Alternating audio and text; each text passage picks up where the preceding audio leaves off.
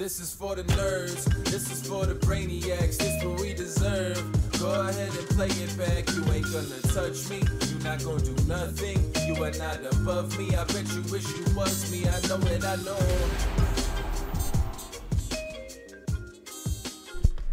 What's up, everybody? Welcome back to another edition of the Only Friends podcast, our first episode post-World Series. Over, man. It's all over. Yay. 10.5 months, we'll do it all over again. I'm a fucking loser, man. Amen. Go on. I lost. Same. Dan O'Brien won. Bill Perkins won again. Wow. Fucking They Perkins win. gets richer. I know. I had to sweat, man. I had to sweat. The only sweat I had left was to win either the 5K freeze out, the 500 bracelet, or the circuit, to then play the Tournament of Champions today, to then win the bracelet live to win the bet. I got 44th in the 500 summer saver, but unfortunately my summer was not saved. Same. Not this time. Have you learned anything? Yeah.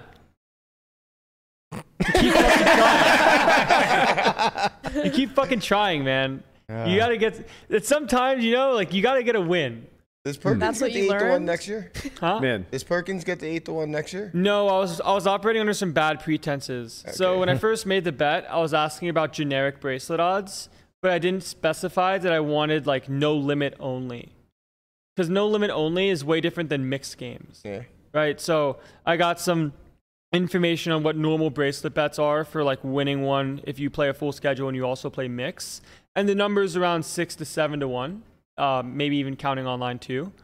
But they're playing mixed games where there's less people in the field and not one of the higher variance games you can play, such as no limit tournaments. No limit tournaments are fucking wild, man. We talked about this a lot. We talk about our ups and downs, our ins and outs of you can just be a 75% ROI player and lose for 3 years. what do you think the proper odds are on winning a bracelet? The proper odds on winning a bracelet in like a one series, online or not online? Like the bet that I had, basically. Online. Okay, call it online too. I'd probably say, I'd say like 12 to 1. 12 to 15 to 1. I think it's Counting 15 to online. 20. I'll give you the 12 to 1 right now. I think it's, if you want to keep making Yeah. bad bets, at least fucking lose some money to me. We're friends. I mean, I'll give you 12 to 1 is yours. You got it. 20 sounds right. 20 to 1 with online seems like a little. I think. Oh, with online? Well, yeah, But with- still. yeah. I think 20 They're to 1. massive fields. I think Not the 5,300. They only had 250 people left. Sure, Only. But sure, but It's a you tough know, 240. it's a tough. Yeah, it's a tough 250 field. people in a The high best. roller, Yeah, like really that's a good, tough yeah. field. it kind of And depends. that's like 16 Mark Herms. Shout out to the anonymous account that won the 5,300 yesterday. Yeah. No one knows Really? who the fuck that guy is. What Yeah. was it? a guy with like Who 50K knows? in earnings on the His head. listings on Poker News is quote unquote screen name. Yeah. What's the screen? Do we know? For the 500, it was someone named Baby Legs. No, not the 5K, right?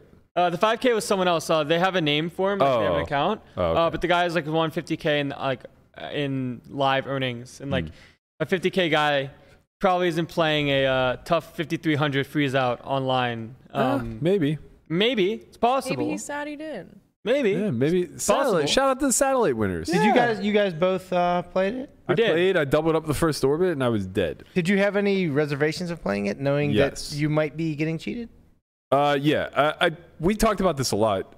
I for a long time was like not playing the high rollers on WSOP because I was just too aware of the account buying that was going on. Yeah.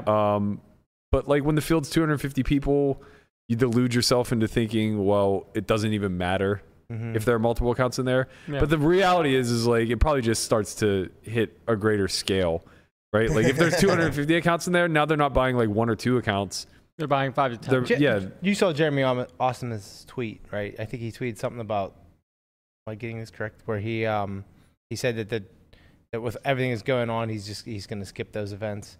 I mean, he's smart. Those high roller online events until like we can like at least Yeah, prove he's who sharp. everybody is, or- I think collectively we probably all should. Yeah. It's the easiest thing in the world to boycott. right. Right. You just don't play. Yeah, I don't know. And I mean, Osmus is smart. Like he's tapped in. He's in the know. He knows what's going on. A lot of this is happening specifically in the Vegas market and the New Jersey market. It's like we all know who the bad actors are. We know what they're doing, and there's really nothing to do to police it. Like Yeah. if if somebody wants to sell their account and hop on a phone call with the person who bought it and just click the buttons that they tell them to click for an entire tournament, like, what are you going to do to police that, man? Right. Yeah. You know? Nothing. Some Not stuff much. is unpoliceable, but still, shout out to Mike for getting third. Yep. A respectable score, young man. I was watching. I was just kind of sweating Jamie's 2:15.6 max, and then the 5K because I just like the pain and just want to see who won the tournament that I really wish I did. And Mike got third. He was still in there, and Corey made a run. Corey made a run. He got 16th, I believe. Yeah. Yeah. Sad Unlucky. because he was up there in chips. I think he was like two. Yeah, ran some ugly It's It's so 20 or funny something. because Yeah. I got 19th in the first 5K online, and it didn't even feel like it was a sweat. Corey got 16th, and I felt like he was like a hand away from winning it, Mm-hmm. which is like so different when you're actually playing it versus when Versus you're watching watching it. it. Right. Yeah. Because like when you're playing it, like 16 is a long ways away when it comes to like the average stack in the 5300 being probably somewhere around 30 to 40 bigs, and online like it goes fast but also moves slow because you're probably playing more hands online if everyone's like playing reasonably paced than you are in like an orbit or like a level live, Mm. right? Because like, you're probably playing like 20 hands a level, which No, more than Yeah, that. maybe in more- yeah, in more the than- hour yeah. levels, more than especially that. in like a 6 max type of format too. Yeah. Like you're playing a lot of hands. But yeah, you just know that it's a long way away from the tournament being over. That the tournament ended at like 3 a.m. and Yeah. Corey busted at like 11:30. yeah, exactly. It Like looks like Gianluca Speranza in my house won the 53. Oh, yes, he's very good. Yeah. He and I battled hard on the bubble of the main event last year. He was to my left and had me out chipped. Of course he did. It's And like your was- favorite situation to be in, Bert. He was very certain that I cared about the bubble. little did I you was know. all You did in. not. I was all in 4 times and I had 70 bigs. I was there. I mean, the rest of the table was literally sitting out. Like Yeah, they were just Yeah. they were not interested in playing at all. They wanted Except the for this one guy to my right who also had a pile. Poor bastard. He was a wreck. He probably had like 80 bigs or so. I had like 70-ish and was covered by Speranza. And he and I are like going to war. Honestly, he was sharp about it too. It wasn't like he just like 3-bet me to death. He would like 3-bet me 1 in 6 opens and then just flat call the rest of them. Like he showed up in a single raise pot where I opened under the gun and he was in middle position with ace king suited. And I'm just like, okay, we're playing the game. I see how this is gonna work. Like we got the showdown tables ace king suited. I'm just like, what the fuck? Yeah, How are do we you playing? have that, Ann? Are we playing the same game? Like, Right. Yeah. So I think that this wreck kind of like saw this battle ensuing and realized that like he had a lot of chips too, and that he should make some chips on the bubble and Oh no. he should get in the mix. Right. What a disaster for this poor bastard. He just like found himself defending a 3-bet with utter trash. I don't, like Jack 10 off or something like that. And just like going to war post, getting wrecked, clipped all the way down to like 25 bigs, and then Oh. found a spin where he just like he called somebody off, I think like kings versus whatever to double, Yeah. and then was a little bit more mindful about how he's putting chips in the middle. But Right. it I'm was- not gonna do that again. yeah, it was kind of a funny scenario to watch because it was like he was clearly the guy who was giving it away. Yeah.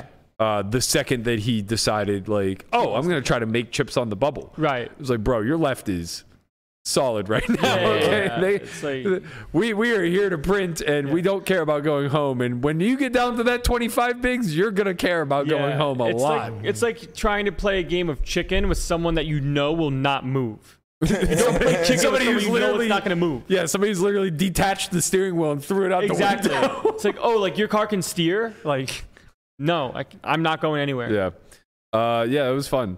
He's a good player. Congrats to him for winning the 5300 and the bracelet. Yep. Are we on for this 12 to 1 or? I'll have to do. Bro, some I was more. trying to get 20 to 1 and I'm happy I didn't 20 get it. to 1 for online and live seems like a lot. You make it sound like these If you're online playing- bracelets well, are super no, winnable, but man. it's like I'm assuming if you're playing the high rollers like the 100K, the 250K, Yeah, but the I'm not. 50K, And right? neither are you. Well, we got a year. You know, we'll see. We'll see how things go. You know, if I do make it, we'll find out. Don't worry about it. Okay. Well, you know, within the realm of reason. Yeah. So within, if if you're you're- only playing if you're playing the 25Ks and under, and you're playing everything live, you probably get like true fair odds somewhere between 18 to 20 to 1. Yeah. I That think seems that's- around reasonable. I think But that's if you're about playing right. the high rollers and you like, let's say you're like a very winning high roller player, like you're like best, like one of the top 5 in the world, like not talking about myself here. Like if I were gonna lay like an Adamo a bracelet bet, Yeah. and he said to me like I want 12 to 1, Wait. I'd be like no way. Yeah, I mean, that's way different, man. He's like playing 42-man fields that he's already demonstrated he's winning at. Yeah.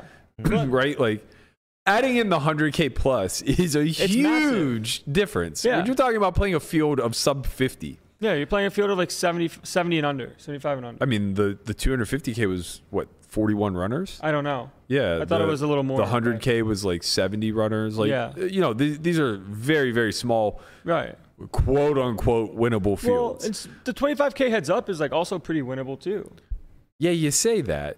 It's, But is it? yeah, there's only 64 people, so like raw odds are you win I mean, 1 it's point still X%, it's right? still winning 6 heads up matches. It is winning 6 heads up That's- matches. It's hard to do. You got to basically win 6 weighted coin flips, and some of them might not even be weighted in your favor. True. Gino did it. Who did? Gino. Gino won the Poker Go heads up. Yeah. Yeah. Dan Smith won the bracelet this year. Summer of Dan. Wait, how many people were in the Poker Go one? Same amount. It wasn't 32. Oh, you're right. It might have been 32. I think it was 32. No, you're right. It was 32. Yeah. So he won 5. Dan won 6. Yeah. Summer Still, of Dan. yeah, it's impressive. Dan Yeah. O'Brien wins. God bless them. Dan Zach wins. Dan Smith wins. I lose. Oh, that's right. Dan Smith won the heads up. I don't know why I thought it was a open event. It was not. It was an open event. No, I mean like, well, it's a capped event. Yeah, it's capped. Yeah, I meant just like an open field event. I gotcha.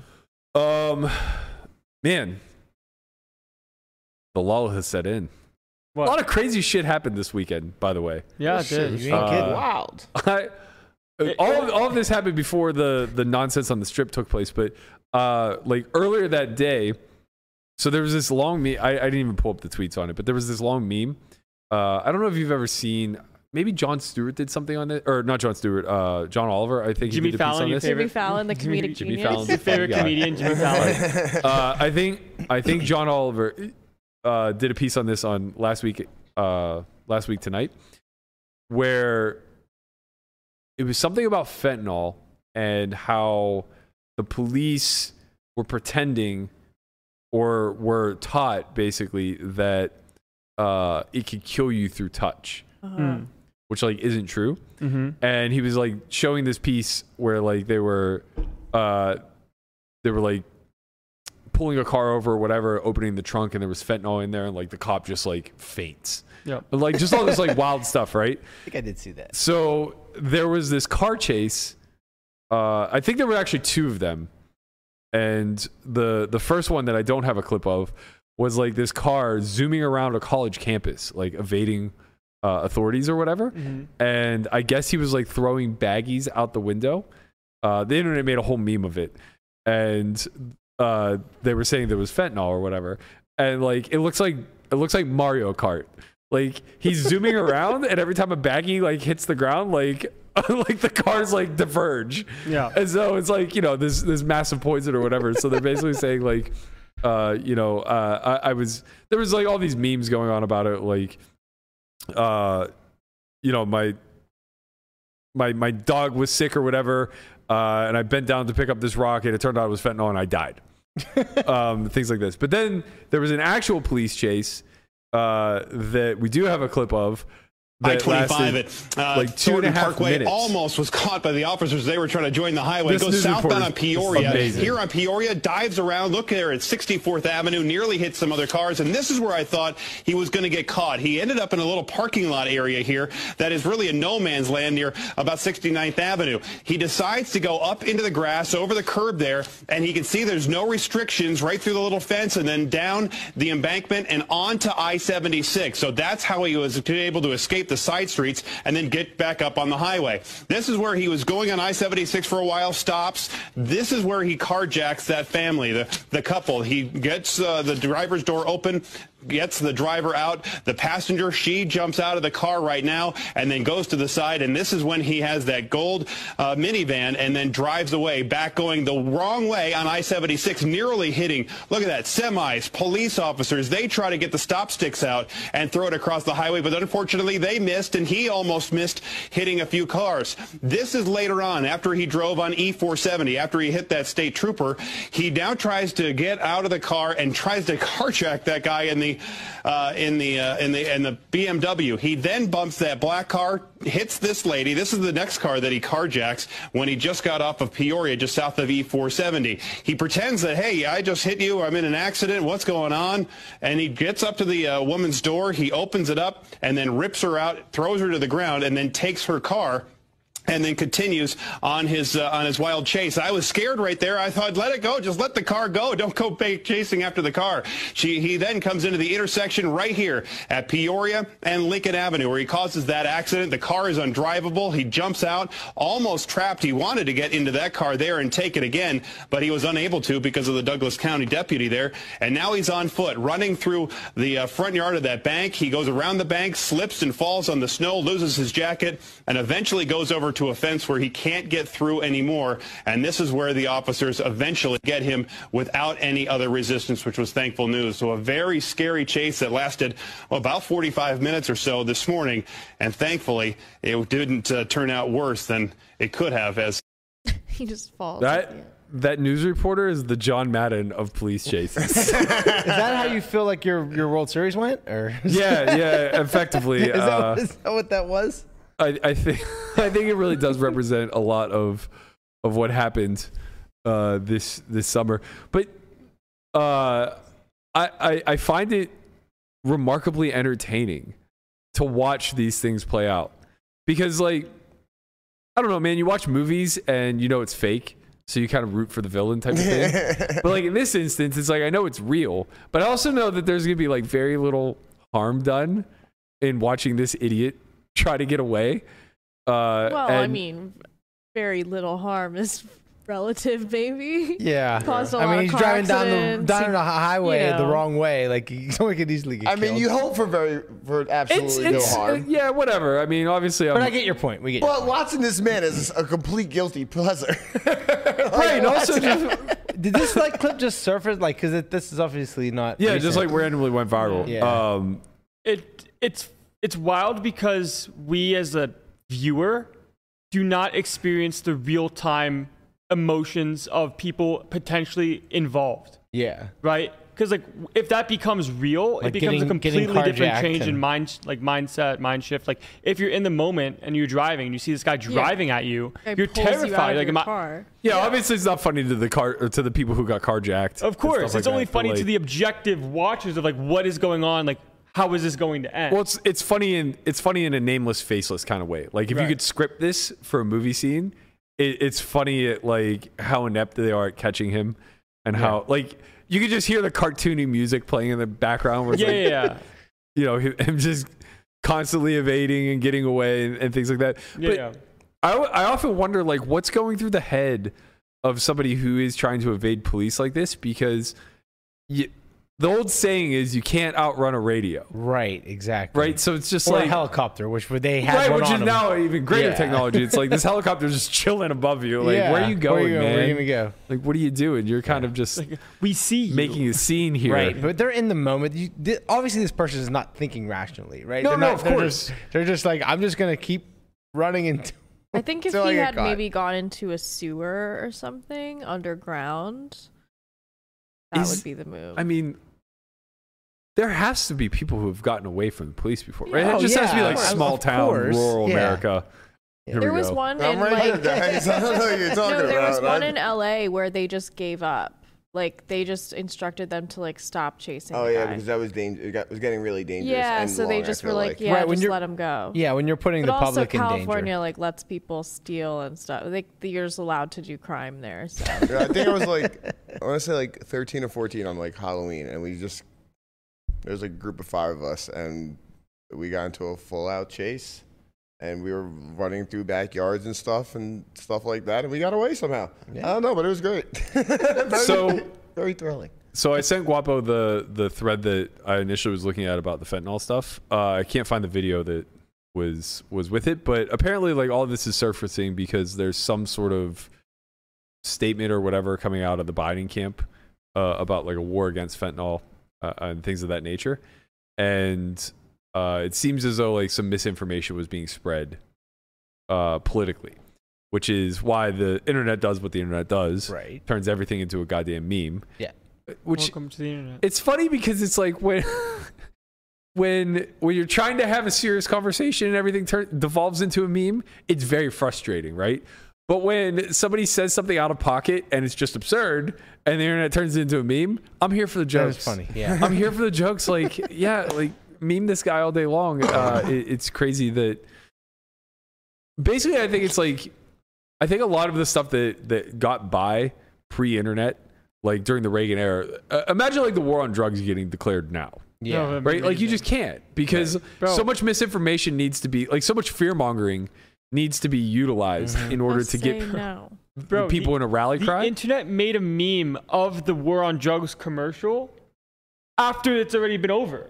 yeah, Like, yeah. it's like this is your brain and it's clean. Like this is Yeah. your brain on drugs. It's all like Eggs. I've seen that. Even he is Even saying this. Landon. I've seen That that, wasn't and people that just old. Like that was on TV when we were alive. No, it was like 87. Landon was There not. were versions of it though, like the girl on the couch and her dog is like, "You never walk me anymore." Oh, I vaguely remember What is this. that? yeah. The Just early melted on 80s the were couch. like the big push for these commercials. There were two specifically that stick out in my head. It's the one Landon's referencing, which were it was an egg, so it was just a whole egg, and it Yeah, goes, and they "This is crack your it. brain," and then they take the egg and they crack it and put Crack it in it. a skillet, and Yeah, they go, it starts "This is your frying brain on drugs." They showed us that in school in Dare. Yeah, that makes sense. Yeah, and then the other one that like, yeah, here it is. Oh, man. What was that supposed to convey? I'm just hungry. It was your fry brain. your brain. I know it fry looks like your a brain. good egg. Yeah, it's like flip it. That Like egg's let's bussin'. go. The other one that it actually resonated with me as a kid, but it's because I was like 4 when it came out. And That's it's like, why they oh, did drugs it. are bad. Okay. Yeah, but like you don't need to really convince 4-year-olds that drugs are bad. Yeah. I mean, it's not that hard of a sell. You start early with the fried egg. You know, but When you want to indoctrinate someone, you got to start young. that's true. Hey, that's very fair. But the one with the weed, where the kid's in his room playing video games or whatever, and the dad comes in with the box, and everybody had those boxes too. Like I remember my parents had them. They were like old cigar boxes, and it was always nefarious shit that was stored in there. It was either going to be Yeah. like drugs or porn or like coins that NSFW stuff. Coins. whatever. Nefarious coins. Here well, it is. Here you it know, is. just right here. like- Doubloons, stolen Yeah, the doubloons from blooms pirate that they ship. stole. This is great. What is this? What is this? Where did you learn this? That I was- learned it by watching you. That literally happened to me. My mom came in with my box Yeah. and was like, "What is this?" I That just think exact it's so scene happened to me. it's so funny that it was weed. Like there was a crack epidemic going on. Why is it weed? Gateway drug. Because it's a gateway drug, man. Yeah. You start doing weed, and you start doing crack. Yeah, can't do weed. Right, Conrad? Honestly, like Conrad is a prime example of weed not being a gateway drug.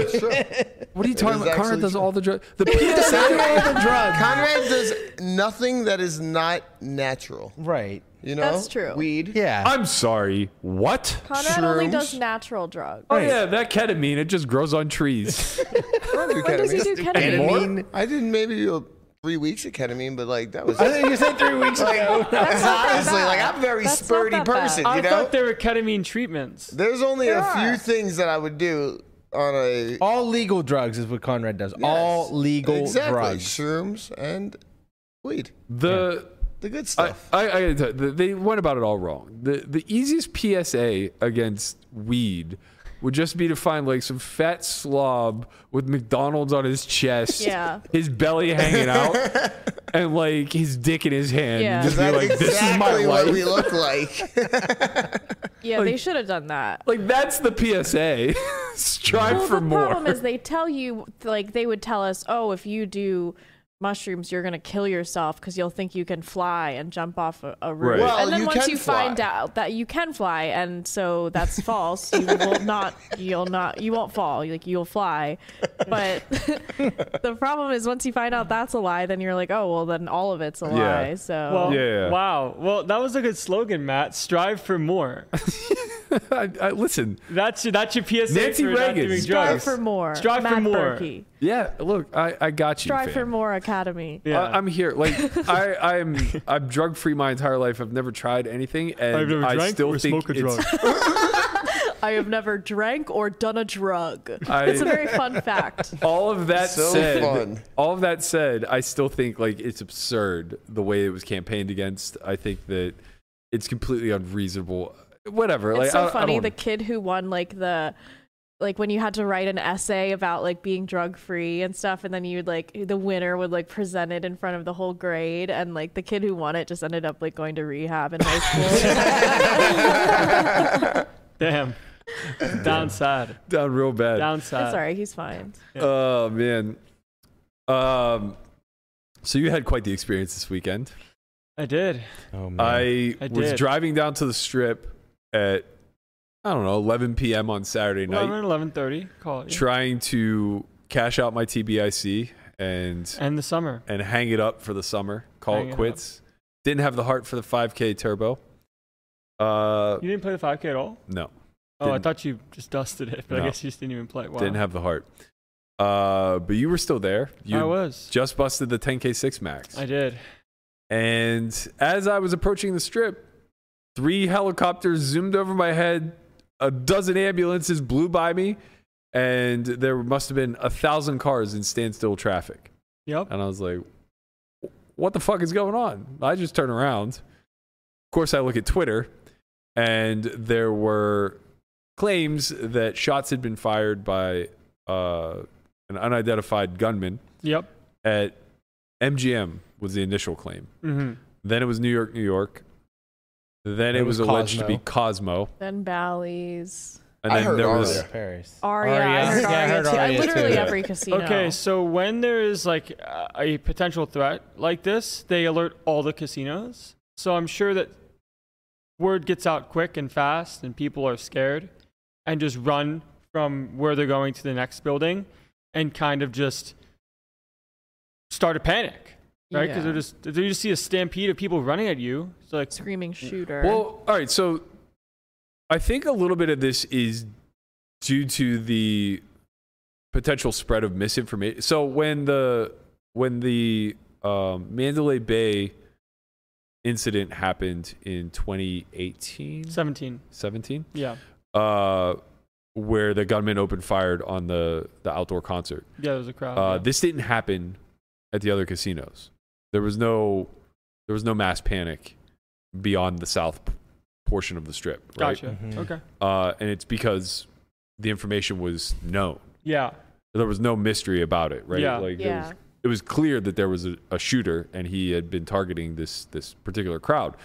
In this particular instance, it seemed as though there was not much known at all. And prior to there being panic in Paris and Bally's, it had probably been 20 minutes since Poker Twitter itself had started sharing that there was, or that they were speculating that there was a shooter at either MGM or New York, New York. Yeah. So in this instance, I'm surprised that the panic carried over to the World Series just due to the fact that there had to be a fair amount of people who were already on Twitter seeing that this was happening at New York, and Paris. Yeah. Now, the reason why it makes sense to me that it did carry through and had this cascading effect is because I saw a lot of takes where it was, this is so sad to be in America because this is our response now. We're conditioned this way type of thing. Yeah. But I think that that's not the right take. In reality, I don't think that this is a reaction to mass shootings, right? I think that this is much more a reaction to Las Vegas, more so than almost any other city in the United States outside of perhaps New York City, is going to be a top target for a terrorist attack. So the idea that there would be coordinated shootings at 6, 7, 8, 9 different strip casinos isn't that far-fetched, Right. right? And that wouldn't be what you would see in all these other incidences of school shootings or mosque shootings or nightclub shootings or whatever the case may be, right? Like those are usually lone assailants that are isolated to a specific area. Right. The idea that there could potentially be 6 to 12 gunmen spread out all throughout the Strip isn't that far-fetched when you start to think along the lines of terrorism, right? And Vegas is obviously, because it's so condensed to this tiny little area, similar to Manhattan, right? Like that's why New York is probably more of a target than LA. LA is big, but it's also spacious, and the targets, so to speak, aren't as clear. In New York, it's like, well, we have the finance district, we have the World Trade Center, we have these very important buildings that have some sort of meaning to them. Yeah, I think it's a combination of both, right? Sure. Because yes, you don't know what was in the minds of everybody running. Like there's a lot of people maybe that initially thought that, right? Like, oh, maybe this, like, thought in the lines of this is terrorism and there's a coordinated attack. But that might have only been a handful of people, and then the rest of the people see people running. Oh, and yeah, they immediately think, of course, right, that weren't in the know at all. The actual stampede is obviously a reaction to a reaction. Reaction to a reaction, right? Yeah, that's obvious. People in their mind are thinking mass shooter. Oh my God, this is Yeah, happening here. I'm sure that they think there's not they're one the only person problem. that probably played poker at the World Series this year and thought this is a possibility. We're in a very well-known place with a lot of people in an enclosed area. Like it just goes through your mind, and that is the world we live in. Well, we right just now. we know it's not 0%. Right. Yeah. But go ahead. No, I would like to see like more training for like this, for like security guards and stuff. If you watch the video in the Aria one, there's security guards ushering people out like in panic. Like it's not. It should be. Well, I think it has less to do with the staff and more to do with the way casinos are laid out. There aren't very clear escape routes. There aren't obvious emergency exits. If you're a patron, especially if you've been drinking or whatever the case may be. Yeah. Well, to Conrad's point, I think that's what he means. Like it is like that. So there should be more training, so they know how to move people to a certain area if they have to. Well, ideally, you don't want to require a sheepdog to herd people. Right. Right. You want people to be able to just navigate themselves. Right. But the problem with most casino layouts is they're very, like, the way that their funnel and flow is set up is to be very circular in nature and funnel people to the middle where they gamble. Yes. So it's kind of tricky in the sense that business-wise, they're not all that incentivized to point you to the exits. Yeah. And that becomes really problematic in this particular instance. And I guess secondarily, it's like, well, if you just make it obvious what your security plans are, or your escape plans, or whatever the case may be, it's not that hard to thwart if you are interested in killing a lot of people, right? Yeah. Like if you know where all the emergency exits are, then you guard them, or whatever the case may be. Like you funnel people towards them and mow them down there. But what I think most of the public don't understand, and I don't even know to the depths at which this is true, but I do have some inclination that this is the case. There is a well of depth in this particular city when it comes to anti-terrorism and basically snuffing out any potential threats prior to them ever manifesting. So it really does take like one-off type scenarios like what we saw with the 2017 Mandalay Bay incident, where somebody's just flying completely under the radar. They're acting on their own accord. They don't really seem to have any bigger agenda, et cetera, right? I think the counterterrorism here is pretty high, and the alerts are pretty high. And I imagine New York City is very similar. I imagine LA, like places that are potential big-time targets, right? So I do think that by and large we're safe. But to Conrad's point, we become very unsafe in a potential disaster or a potential false alarm like what we saw when a mass exodus occurs. Yeah, I mean, and it's Landon every was man for right in the himself. middle of it. I don't know if you want to talk about it. Yeah, but, like, sure. It was one of these things where when I would hear things on the news or see things when it came to like shootings or this, that, or whatever, it never feels real. It never really feels real because you're an objective, you're a watcher. Like, you're removed from the situation that has already occurred. But in this spot, it was happening during, at least in the sense of the panic and the like potential hysteria that was going on, where my timeline for this entire thing was I was in the 10K 6 max. I end up bricking. I get like a cash a tournament, go to the payout line, and I give my stuff. I get like the payout slip, and I start walking back like, okay, I'll cash this out later. I'm just going to go back to my room in Bally's, and I'm just going to go home or sleep there and then figure out the next day. And then while I'm walking out, I get told, I see 20 people running towards the Paris convention from Bally's side, so like running this way. And while I was walking back, I was told, don't go back that way. There's a shooter. And like once I heard the word shooter, my body froze for like half a second. Like, okay, there's a shooter. If there's a shooter, that means the shooter's from this side of the room, which means the most logical thing for me to do would be to kind of stay by the corners and wait till by the exit, see where the exit is. And then if something happens, just bolt as fast as I can. So I was kind of hugging the corners. I was waiting, seeing what was going on. People started flooding into Paris. And then from there, someone got a call and they just like alerted their table. And I just see a swarm of people start making their way towards the exit. Like thousands of people, because there was still some tournaments going on. There was a closer, there was a 5K turbo, 10K 6 max was still going on. And I see this entire swarm. And I'm like, thankfully, I had 45 seconds prior to kind of have some sort of warning / heads up. But I also don't really know what's going on either, because it's a spot you can't train for. It's mass chaos. Yeah, it's mass chaos. A lot of people. It's something running. that you just can't prepare for unless you're in the moment. And then when that stuff happened, I see the flood come. Like, okay, I'm ahead of all of this stuff that's about to just go on. The most logical thing to do would just like go to the exit, run as fast as I can. Like, fortunately for me, like I kind of found an employee that worked there that had a vehicle, and I was like, hey, like, do you have a car? Like, the most logical thing to do is get as far away from the scene as possible. So ended up working out really well. Like, thank him a lot for that situation. But you just don't really know. And at the same time, you're not really thinking about these things of like, okay, sure, if you've been there before, remain calm. What's the logical thing to do?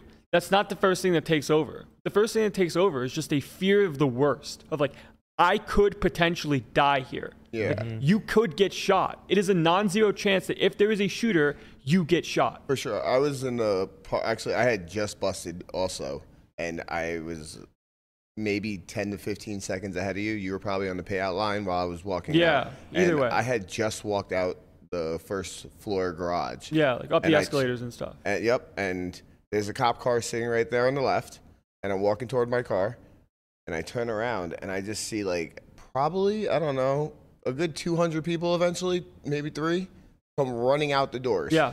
And like it's just into the parking garage. Into the parking garage, first floor. And it's just like a straight bottleneck. You know how the doors Yeah, are. They're right, just yeah, like yeah. the old school, whatever, 2x2 doors that you Not can too many barely- people can get through it at a time. Yeah, but you can't even barely get through because both of them can't open in the Right. whatever. But so, yeah, they just, 200 people come flowing out the thing, and I'm just like, holy shit, what the fuck's going on? And Yeah. they're like, shoot, there's a shooter out in there. And I'm like, okay, so what's the most logical thing to do now? I think I'll just sit in the parking lot. Yeah. I didn't know what to do at You that just moment. hunkered down in your car. Well, I just kind of sat there and just chilled for a minute. And yeah, I just waited for. And then what happened? People just dispersed. Well, And people were honestly, I don't know where everybody went. They How were long were like you in- all in the back of the garages. I was probably sitting around for like 30 to 45 minutes.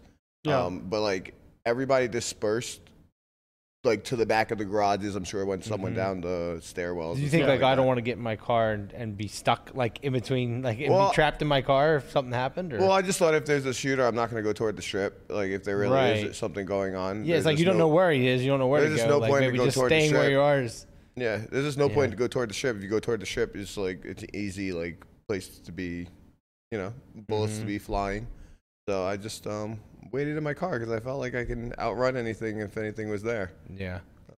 A lot of cars to hide behind. Yeah, and it's easy now from an objective point of look when it comes to the, oh, like it was just a false alarm, there was this happening, there was that happening. And it doesn't mean the experience in the moment is fake, right? Oh, of like course you not. expect, you effectively try to hope for the best, but also at the same time are expecting the worst as possible.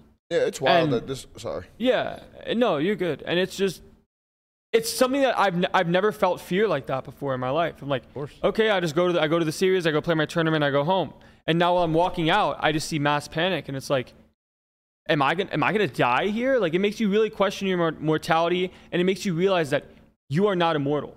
Yeah, it's so wild how this whole thing started. Like, honestly, a rock, like, it is just absolutely absurd. Like, a lot of people got hurt. there needs to be, like, I think a full-fledged investigation on exactly what happened, because there's a bunch of speculation, right? People said it could have been a coordinated prank, right? Where, and this, like I said, just speculation, but like they did the thing at MGM where they broke the window and that started something, and then people down the street were setting off fireworks, which sounded like gunshots, would cause more panic. And like, we don't know exactly what happened, but we should figure it out, because like, people could have died, like 100%. Just in the stampede. I mean, there was a lot of injuries, right? Yeah. We saw Negreanu's hand, we saw Liberi tore up her knee, a lot of bruises, and could be broken bones, not sure, but like, and some of that's genuinely just all timing of like whether you're in like within like the middle of the stampede or not, kind of thing. Because like, I was fortunate enough in this current situation, all things considered,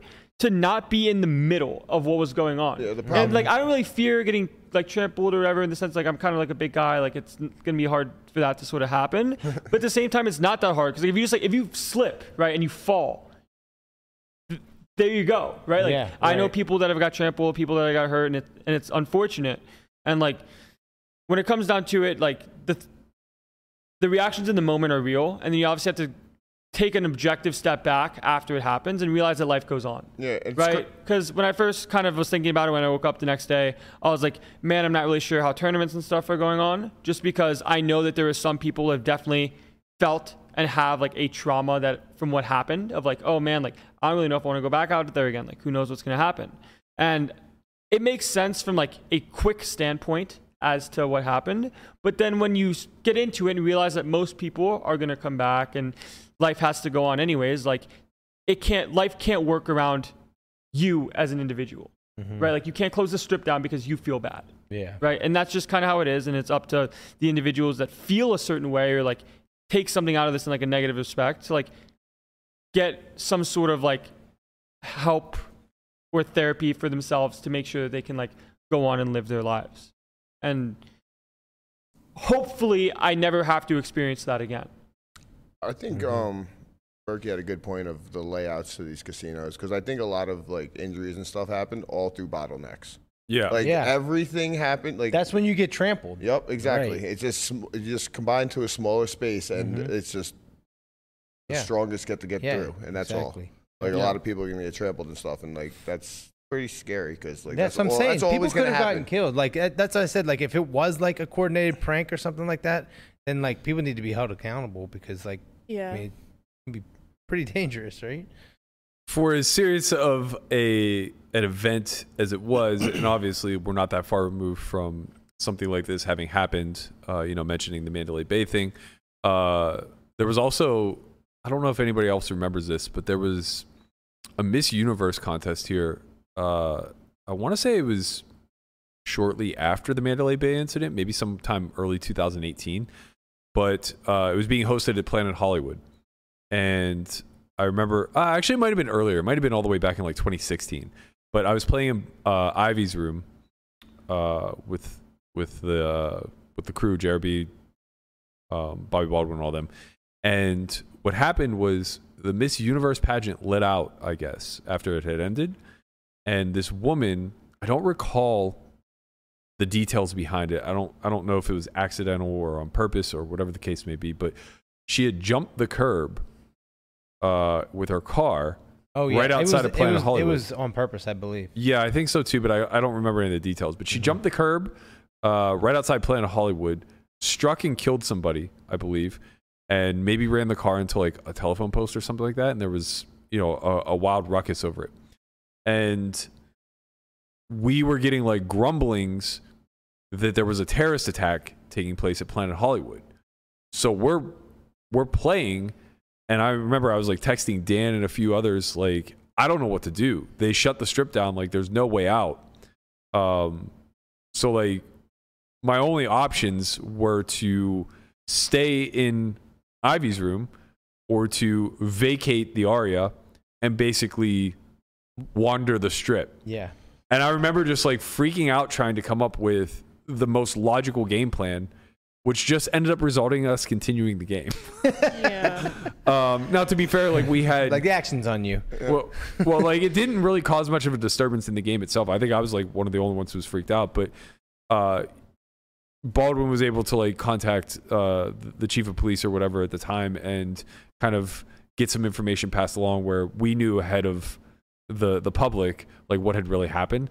So we had a little bit of relief there, but in that particular moment where your vehicle is taken away and your escape route is effectively limited, Yeah. you just start to look around and realize like, holy fuck, like I don't know what their intentions are, but we are sitting ducks. Yeah. Like all I know is if they make their way here at all, we are just the absolute first to go. We're in this confined space. We're sitting around the table just like hands up, don't shoot me please kind of thing. Yeah. And it was horrifying in the moment. It does really get I can't really explain it, but like we are built to survive, right? So our minds work in a particular way where when you're put into that fight or flight scenario, maybe this isn't true of everybody, but like for some at least, your mind just like kicks in overdrive and it's just trying to solve the problem. Adrenaline kicks in, everything moves a little bit slower. Yeah. Dude, I've never ran that fast in my life. It's really just trying to solve the problem of how do I best navigate this scenario as optimally as possible where I get out alive. And then, if you really have your wits about you, it's like, well, how can I help as many people around me as possible at the same time? With that said, it sounds like Galen Hall's mind kind of works this way. Galen Bond. It's funny now in hindsight. It obviously wasn't funny to him then. Yeah, of course. But quite the tale from young Galen Hall, who apparently had like gone out the back of Paris, tried to get through 2 doors, both of which were locked. He finally says, fuck it, kicks in a locked door, went in. How do you kick in a lock? How do you do it? You just kick it. He goes into a no outlet murder room. Yeah, that's amazing. Decided to break through the vent in the ceiling, went into the roof, and hid behind the concrete struts in the wall. One guy got struck. Sorry, this week goes on. One guy got struck because he fell in between the outer wall and the inner wall, but otherwise everybody was fine. It was pretty dusty up there, though. And then Elio Fox said 2 people also fell through the ceiling into the kitchen supply room. It's like the scene from The Office. I was literally about to say that. You took the words out of my mouth. Yeah, it's happening in us. Yeah, it's What happening. do we do? Fire them. Where are the exits? Time out. How do you get into the ventilation system? They are very high ceilings. There's Just an find a image. way, man. Did you see the image? No. I need to see this. No, that was different. That was a maintenance guy.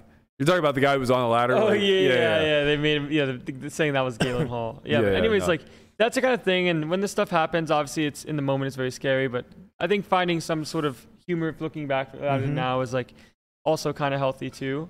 Because like people have made the memes of like some people in Paris were like under the tables, other people were literally just sitting in their seats, just like straight, and it was like good summer, bad summer.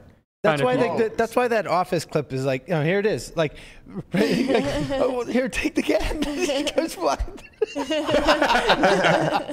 Like, No. what do we do? But like when nobody's prepared for anything, then like mass chaos happens and people are running in every direction, and then you have chaos. Matt's never seen that clip. No, of course not, because he hasn't watched The Office. I don't like The Office. I mean, Speaking of I that, gave it a would try. like it. I can't do it. ridiculous. Speaking of that picture, my boy Corey's sitting there. He's in a chair, and he's just sitting in that picture chilling. There's people hiding behind the tables, and there's another guy chilling at the table. It looks like he's talking to, but he's just, he's just chilling. So shout out to Corey. I It was a rough gotta say, situation. I don't know that he was any better or worse off than the people hiding behind the table should an incident occur. Like that's not the right strategy. I saw that too, and I was like, hiding well, behind the Tables not table? gonna yeah, like stop flipping it. a table and just like chilling behind it, like Nah. it's bulletproof. Like Nah, they just this busted isn't the getting it done. tournament. right. Those What's that? guys just busted the tournament. There was a multi-level strategy there.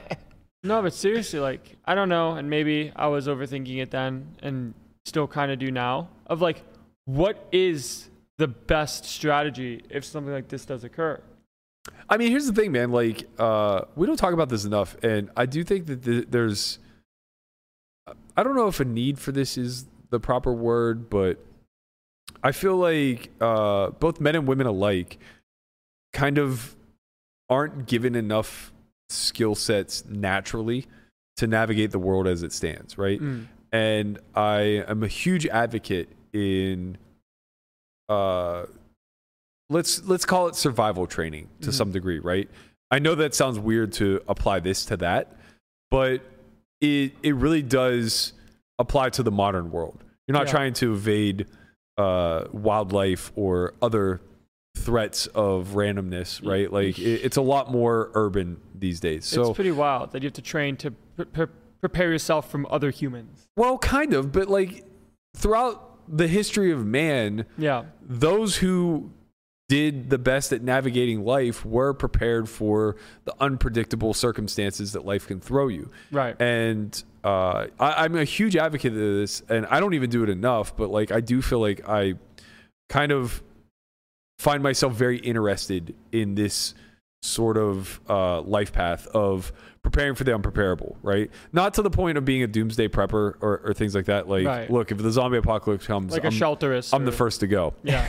I got nothing for you. But a good example was like when we got lost on the hike and had to spend the night in the mountains. Oh, yeah. What was that like? As bothered as I was by this scenario, and as aware as I was of our surroundings, I wasn't fearful for our safety beyond reasonable doubt, right? Like I knew what the probability of a threat was. Like and a mountain lion. I thought it was like 10% that we were going to run into a really bad situation. And I was doing my damnedest to like prepare for that 10% because the other 90 doesn't matter. Yeah. Right? Maybe you're a little cold, maybe you're a little tired, maybe you're hungry, whatever, but like you get through the night. But it's like on the off chance that a mountain lion comes up on us, what are we going to do? And it's like I was just running that scenario through my head. What did you come up with? I loaded my book bag full of rocks. Yeah. and I had a hoodie like tied through the straps of it so that I could swing it. Yeah. So I had like 20 pounds of force. You had mountain lion prep. Yeah, and I mean it's just like, you know, somebody's got it. You have two options. You either come up with some sort of weapon like this, or you find the fattest, slowest one in the group, and you just throw them forward and say, "Sorry, man, it's your time." Yeah. You figure it out. You fight him with your bare hand. Did you see that news? And as much as I wanted to see Fee scrap with a mountain lion, I wasn't about to do that. Yeah. Yeah.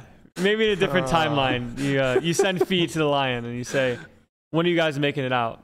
Sorry, stay hard, bro. Get after it. I don't know what to tell you, but no, like I do think that like we're so far into a tangent now, but I'm very passionate about this. There's a particular blog that I've been following for maybe 5 or 6 years, might even be longer. It's called The Art of Manliness. And there's a podcast too. It's a podcast also. Yeah. And it's rooted around like stoicism and a lot of other like I don't want to say ancient philosophies, but like old philosophies. Old-timey philosophy. Yeah, but it really is like it dips back into like tribalism and our primal need to survive. Yep. And how to navigate that in a modern world, right? So there's just a lot of skill sets that you can develop, whether it's understanding how to create a fire out of very little, or how to create shelter, or how to think in these chaotic moments, right? Like we've lived through 9/11. We've lived through a lot of these mass shootings. Like it's to the point now where you can think about scenarios of what would you do in that spot, right? Mm-hmm. And we're poker players, so it's like we already have a probabilistic mindset of, well, if I were on that plane and I thought the probability that we actually were going to survive was sub 10, then perhaps I take this action, right? Mm-hmm. And you make those judgment calls in real time, and you train the only way to prepare for that fight or flight moment is to have run through that scenario a bunch of different times when you are in a calm state. Yeah, and having a plan is better than not having one. Like a bad plan is better than no plan. Yeah. Or even like having the capability of developing a plan, right? Like just having the loose template of how to handle survival situations. Yeah. I definitely don't do it enough, but like I do like find myself in scenarios like when you're in like places like that, like, okay, where are the exits? Like what's the best way to, like, if something does happen, where do I go? Yeah. Right? Because just having like even like a 15-second thought of that give you an advantage, right? Like, Yeah, it's pretty interesting because I was kind of thinking back to this like pretty down bad take that someone posted on social media, not a surprise, where they said people walking out didn't remind you of like a fire drill or things of that nature, like when you're in school. And now I kind of realize why, when like there are fire drills and things of that nature going on in school, like there's single file lines. Otherwise, people are just going to be running out, like each other, trampling, stampedes with the single file line. Like, and you know, at the same time, it's a drill. And for all intents and purposes, if you see the fire, like there's going to be an effective way to be all right before the fire, I guess, effectively consumes you. But in this situation where you don't really know what's going on, you've never really trained for something like this, and at the same time, you don't know how high of level threat it could be, it's a completely different in-game situation than a theoretical, practical, okay, if this happens, which I've prepared for, this is what I do. Because it just got thrust upon everybody at Paris Ballet's of, okay, something might be going on, figure it out for yourself. Yeah. Like there's no guideline of someone saying, hey, this is what we do when this happens. Yeah. I mean, you know, whatever. Like you can only be so prepared for life. Of course. And life goes on. Like life still has to go on. Yeah, things are going to happen, but it's a wild scene, man. I'm just happy to be here talking to you guys on the podcast. It wasn't national news. That's crazy to me. You just never know, right? You never know how bad things could be. The entire strip was basically sent into a frenzy. Yeah. Bad for business. Can't have that on national news. Bad for business. I mean, Yeah, that is. of course, I think but, that's like- true in a way. I think the powers that be, whoever they are, do whatever they can to keep this out of the national news, keep it under wraps as much as possible because it is bad for business. But I don't know. I'm just It just speculating. seemed newsworthy to me. Yeah, it seems definitely- like something, I thought for especially sure- with Twitter and social media. I was home and I put on like the local news thinking that like they'd be talking about this nonstop. And they just said There was a little blurb. all it was a blurb, and it was the tweet from the Metro Police that said that this was a false alarm, and that was it. And that was like it. Yeah. And there was like I was like, well, maybe it'll be on CNN like the next day or something like that, one of these channels. Like, And that's the there was problem. I think nothing. that's what fuels these conspiracy theories, that there was multiple shooters and like you know, dead people were carted off without anybody seeing Yeah, them, and that Men in did Black not. came in and erased people's memories and shit like that. You know what I mean? I think it fuels that because it's clear that the people that we're supposed to respect and listen to and trust aren't necessarily being straightforward with us. Like, I'm sure that tweet was true, and I'm sure that that is all it was. But I'm also sure that there are a lot of details that are being left out. And when the news fails to cover that, well, then shit gets swept under the rug, and now all of a sudden our minds start to wander, and it's just like, well, did I hear gunshots? Yeah. Are they lying to me? Like, was there other shit going on? Who knows? Luckily, as far as we can tell, no casualties. Everybody was relatively safe. Out of harm's way. The series raged on for one more day. We had one more bracelet winner. Shout out to Michael Wang. Yep. Won the 5K Turbo. Are you sure that wasn't Joey Chong? No? It wasn't Joey? No, Conrad. Okay. No, it was not. Wait, who won the 10K 6 Max? The 10K6 Max is still going on now. Brock No, that's just not got true. sixth. Is it? Yeah. Yeah, Oh, Pavel. wow. They're playing final table now. And I Brock think got sixth. Pavel's chip leading with 4 left. 5 or 4 or something like that. Yeah. How did it become a 4-day? Because they bagged after the situation Oh. happened. we just talked about right. how it became a 4-day. They bagged. Yeah, but I mean, that was at 11 o'clock at night. They were due to bag at 1 anyway. There So was they- a lot only of a people level or left, two. man. There was 47 people left in the tournament. I was Maybe the they last started person, late too the next day too. I was Yeah. the last person to leave the tournament before that stuff happened. Unlucky. I got 45 seconds. I'll take it. There was another bracelet that was crowned this past weekend. The Oh, biggest bracelet of maybe them an all. important one. The most important of them all. Man. I wasn't here Friday to do the pre-final table show. Yeah, you're busy getting new pants.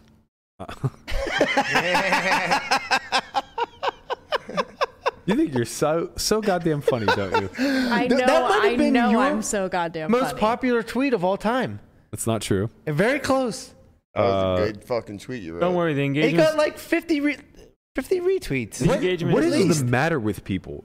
The engagement on this tweet is 133,000. absurd. We need followers too. Look at your followers. Yeah, The look at that. engagement You're is welcome. absurd. You're welcome for Yeah, the you're 3 followers. welcome. Everybody should be ashamed of themselves for participating in that tweet. No, that was It's amazing. So Thank you, Solve for Why community, for coming through. Thank you. We need you guys. your sadistic laugh at the end of putting the tweet out devolved into Beavis and Butthead. It was like, Literally because you wrote, "Has anybody into Venetian have an extra pair of pants?" You know what it was? It was the emojis. The emojis got me. It was the emojis that really did it for me too. yeah, the fire. brain, yeah. the fire. Oh man! Shout out to Sam Lee hitting us with the super chat. Look, like I don't honestly, of all the things you could have done on my Twitter, this is by far the No, most shout out to reasonable. you for not deleting it and letting. Yeah. I was the joke watching in run. real time. Like, I knew what was Run. happening. I could have stopped her from doing it. If I I could have know changed my you could've. password while she was tweeting. I know, and we commend you I for wanted that. to. I wanted to run the experiment. This You all is- failed. Every one of you. All Everyone won. 133,000 of you. No, It was a success. Everybody- That was a success. Everybody won. Absolute best You all part of the failed. show. Listen, man, this is what happens when you miss an episode. Yes. You either get shit talked about you get something tweeted on your I mean, profile. you can't Get leave your Twitter taken over. up knowing that I'm going to be in that seat. That's like First of all, I don't know asking for it. who the hell gave you the keys to the castle, but that was a clear mistake. Landon would not have done such a thing to me. She gave herself the keys to the castle. Yeah, that's what she does. When I She's- see keys to a castle, I'm going to take those She keys. is- But when you She's- see keys to a castle, you see a free castle. Yeah. She is the ministry of chaos when it comes to this podcast. Yeah. It's a real problem. But to the main event. what I would have said had I been here was that despite the chips being not all that far apart coming down into the final table, Yeah. and despite them not being all that deep, Espen had to be the biggest favorite coming into the final table Party poker since thought so. Corey. Yeah. Which, Was last year. right, 6 but months ago. Corey was probably the biggest favorite coming into the final table in well over a decade, like since Greggy. As in, like, it was that pretty close. tough final table, though. What's that? Still a pretty tough final table, like all things considered. It 100% could have gone a million different ways. I think Corey was a bigger favorite because they were still so deep and his edge was so big. Just being able to navigate spots. Where for Espen, you know, you get dealt a cooler, it's just game over. Mm-hmm. And he just wasn't dealt that cooler. Well, he was dealt the cooler with aces versus kings, or aces versus ace king 2 tables before to set up the final table chip lead. He also got Well, on the ace- right side of it. He yeah. was also on the right side of aces versus ace queen, where my man didn't go broke on an ace high board. He managed to win just about the damn minimum. Wow. But you know, that's kind of the nature of the final table, man. Like I was very, I was very locked into how skillful this final table played down. Uh-huh. I think that more so than years past, it was abundantly clear that there were 4 or 5 guys that were very well versed in MTTs, and any one of them could have caught the rush of cards necessary to potentially win this thing. Right. If somebody runs good, they can just win. Yeah, and you know, I'm saying all of that Yeah, with I the mean, grain of salt that I right. thought Espen was a favorite. Yeah, if Epson doesn't win that flip, was it Ace, queen, sixes. versus sixes? Yeah, Ace, queen versus sixes. Yeah. I mean, the ties are completely turned. Of course, Right? and He's that's crippled just and that's then- just the nature of poker Yeah. tournaments in general. When it comes to Right, of course. ROIs, this whatever, like you win some all-ins that are like massive all-ins, it literally sets you up to win or get 12th or get 17th or get 54th in some cases, where like you win a big flip, you have a lot of chips to be able to do stuff, and if you lose, you're just out, and that's just kind of the nature of the game, and you got to win them. You got to win your all-ins. Like, Yeah, I thought the play was very skillful. I thought Dobrik, from day 6 on, was probably one of the most impressive players to me. And mainly, it's probably because I was the least familiar with his game as far as like the good players go. Like I knew Attenborough already. I knew Matsu. I knew Espen. I was very familiar with like how they played. I was familiar with John Eames. So I had an awareness around the guys who I thought were collectively the best players at this final table. I had no knowledge of Dobrik prior to this. And man, this guy's a fucking gangster. Yeah. He is. Like, Nick was not selling him short when he said that he came to play. We all looked at that ace forehand and we were like, wow, this is a gigapunt, right? But like, putting it now in context with the rest of his game, this guy's fucking nasty. Yeah. And like, sure, the ace four is like not going to be game theory approved, Right. and it's out on a limb, but it's out on a limb with a purpose. What Yeah. was the ace forehand?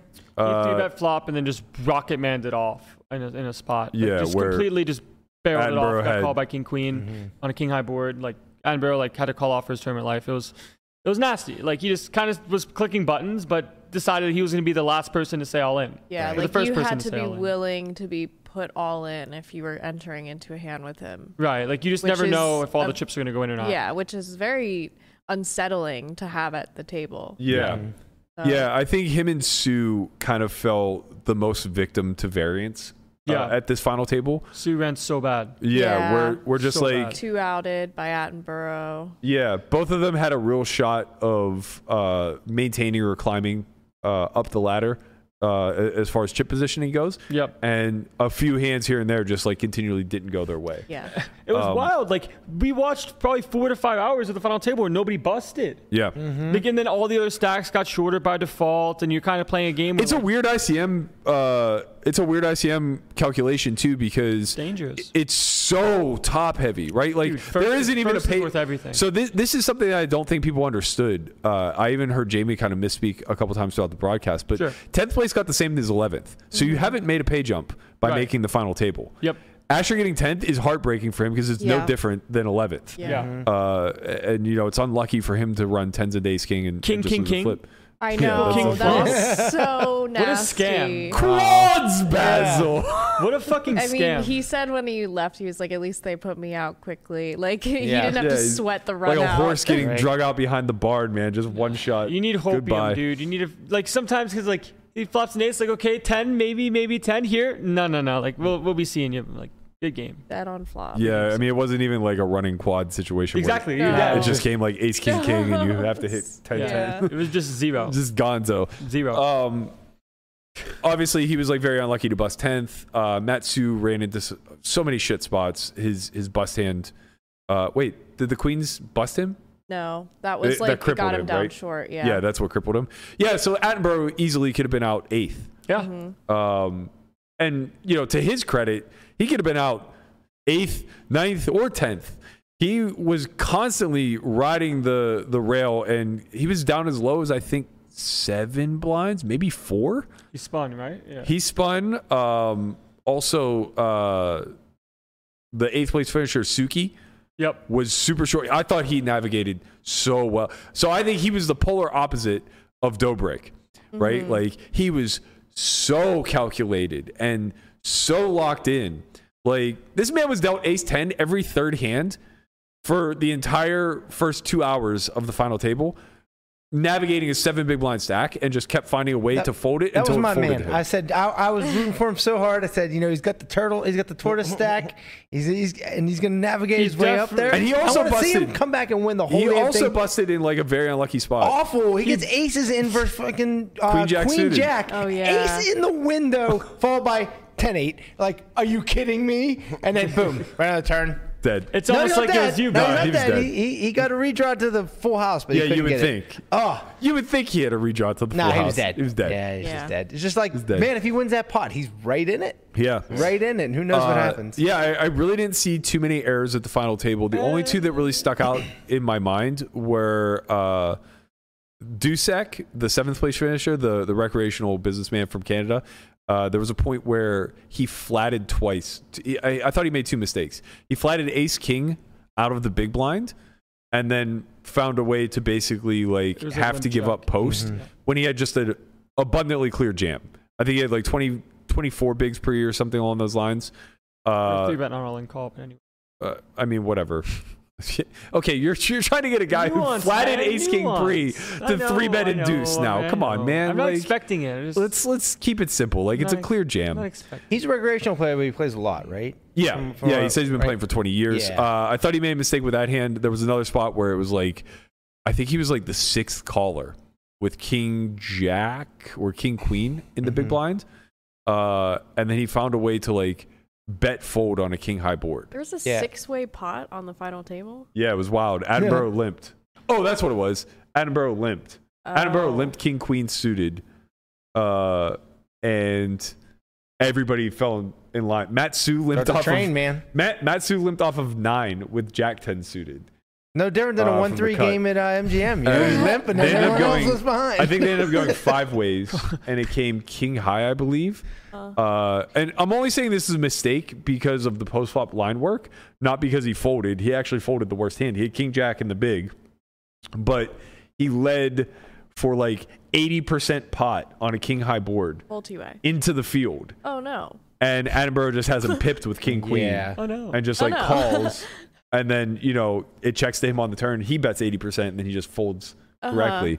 But you're gonna lose the hand anyway. But you could get to the river, potentially make a jack, win a big pot, Yeah. or lose a small pot. Attenborough's probably gonna bet like 10, 20%. Right. And I'm sure he's someone who's he's not studied. He's not. No, he's not of course studied, not. he's Of course not. Right. And those are the mistakes that you're going to make when you're not looking at all these different. I Scenarios thought that and bet those sizes. two stuck out to me very clearly. I thought that when we were down to 3-handed, Dueck made a clear error with was it king 8 off from the small blind, where he ultimately busted. Where he decided to 3-bet. And Yeah. then, Yeah, and he's a PLO player, so like I'm bluff sure catch.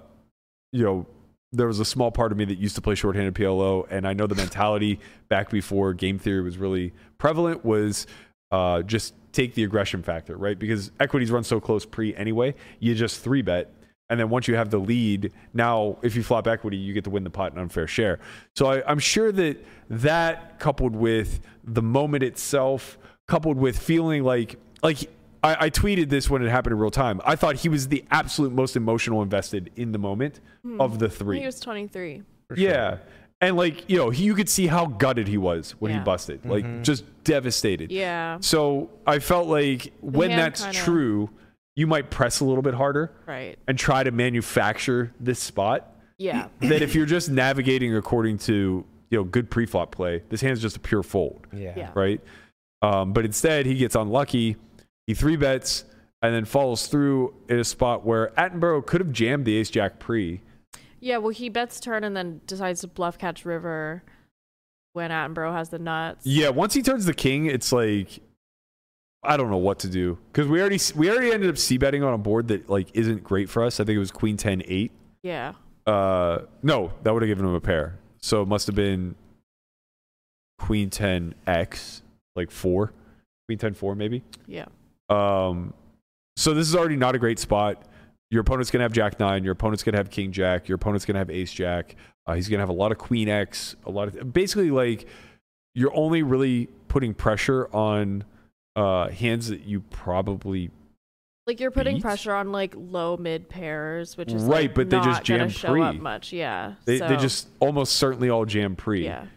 As do Low mid pairs, ace high stuff. yeah, a lot of ace highs You jam know. pre too. So it's maybe you're putting pressure on ace wheels. Yeah. And that's kind of it. But when they have backdoors facing quarter, they probably call it some frequency, not 0. So yeah, it was just kind of a lost spot, I think, where ultimately he gets unlucky, turns a king, gives Attenborough the nuts, it now gives him top pair. SPR is 0.75 GG. It's just going to be over from there no matter what he does. Very unfortunate for him. Getting down to the final 2, the men of the hour. I think that this was the heads-up match that the fans wanted to watch. It was probably the one that each of them least wanted because I think there are a lot softer spots. I would imagine that these two are the most studied when it comes to heads-up play in general. I know that there was a lot of talk of Matt Su being a heads-up professional. I don't know how true that is. I've played a lot of cash with Matt. I would guess that he plays more live full ring than any sort of volume at heads up. But again, I don't know for a fact. In any event, I think that it was very clear in their dynamic and in their fundamentals that Attenborough and Espen are incredibly studied in this format. The only caveat being maybe the big blind ante could put a bit of a wrinkle in things where neither one of them have a ton of live presence. So the big blind ante is only a factor in live tournaments. Online, it's just always going to be each individual antes. So as people are eliminated from the final table, the antes obviously reduced. But with the big blind ante format, the exact opposite a ton of happens. dead money in the pot. Yeah. As people are eliminated, the ante's actually increasing.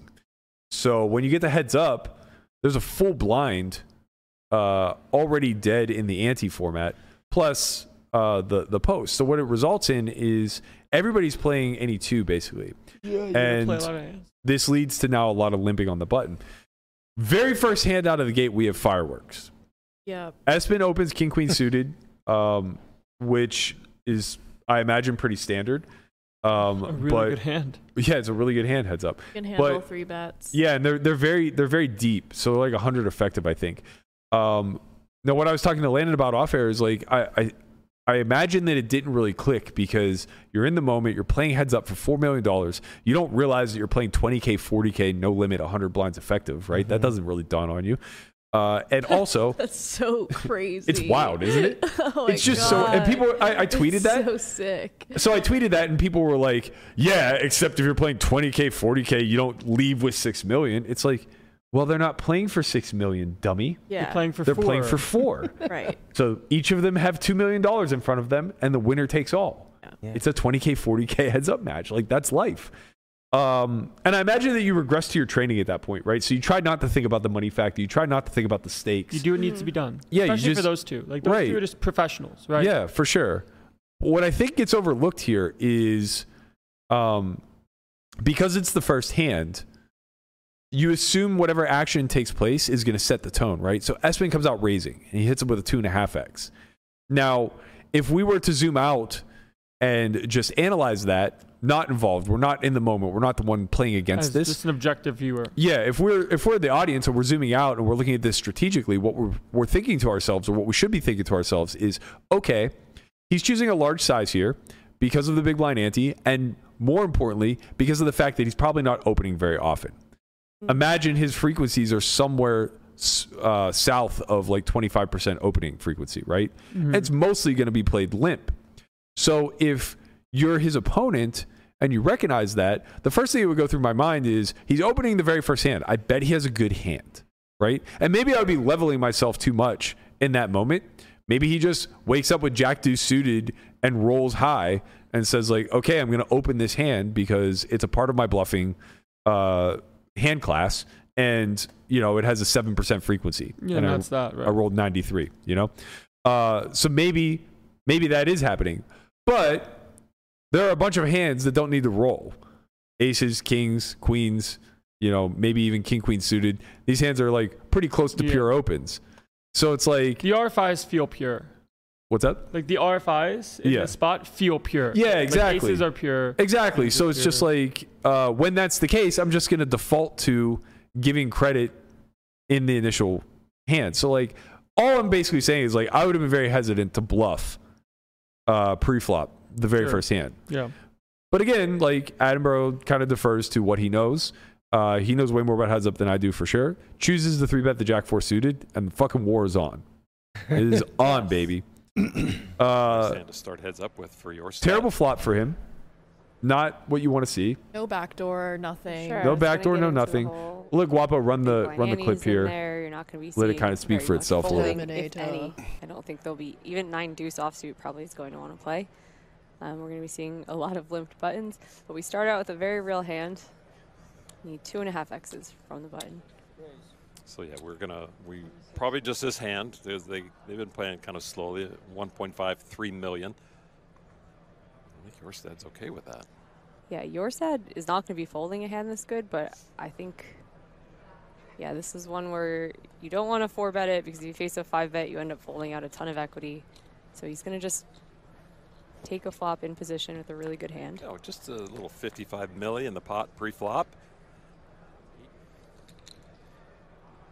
Is that a tell when you knock over your stack as you're trying to put It's your a bluff tell in? that you have a hell of a lot of chips in front of Yep.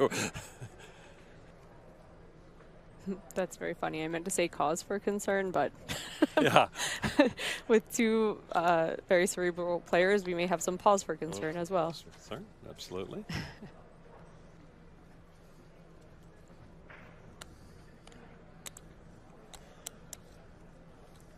putting together a lot of chips.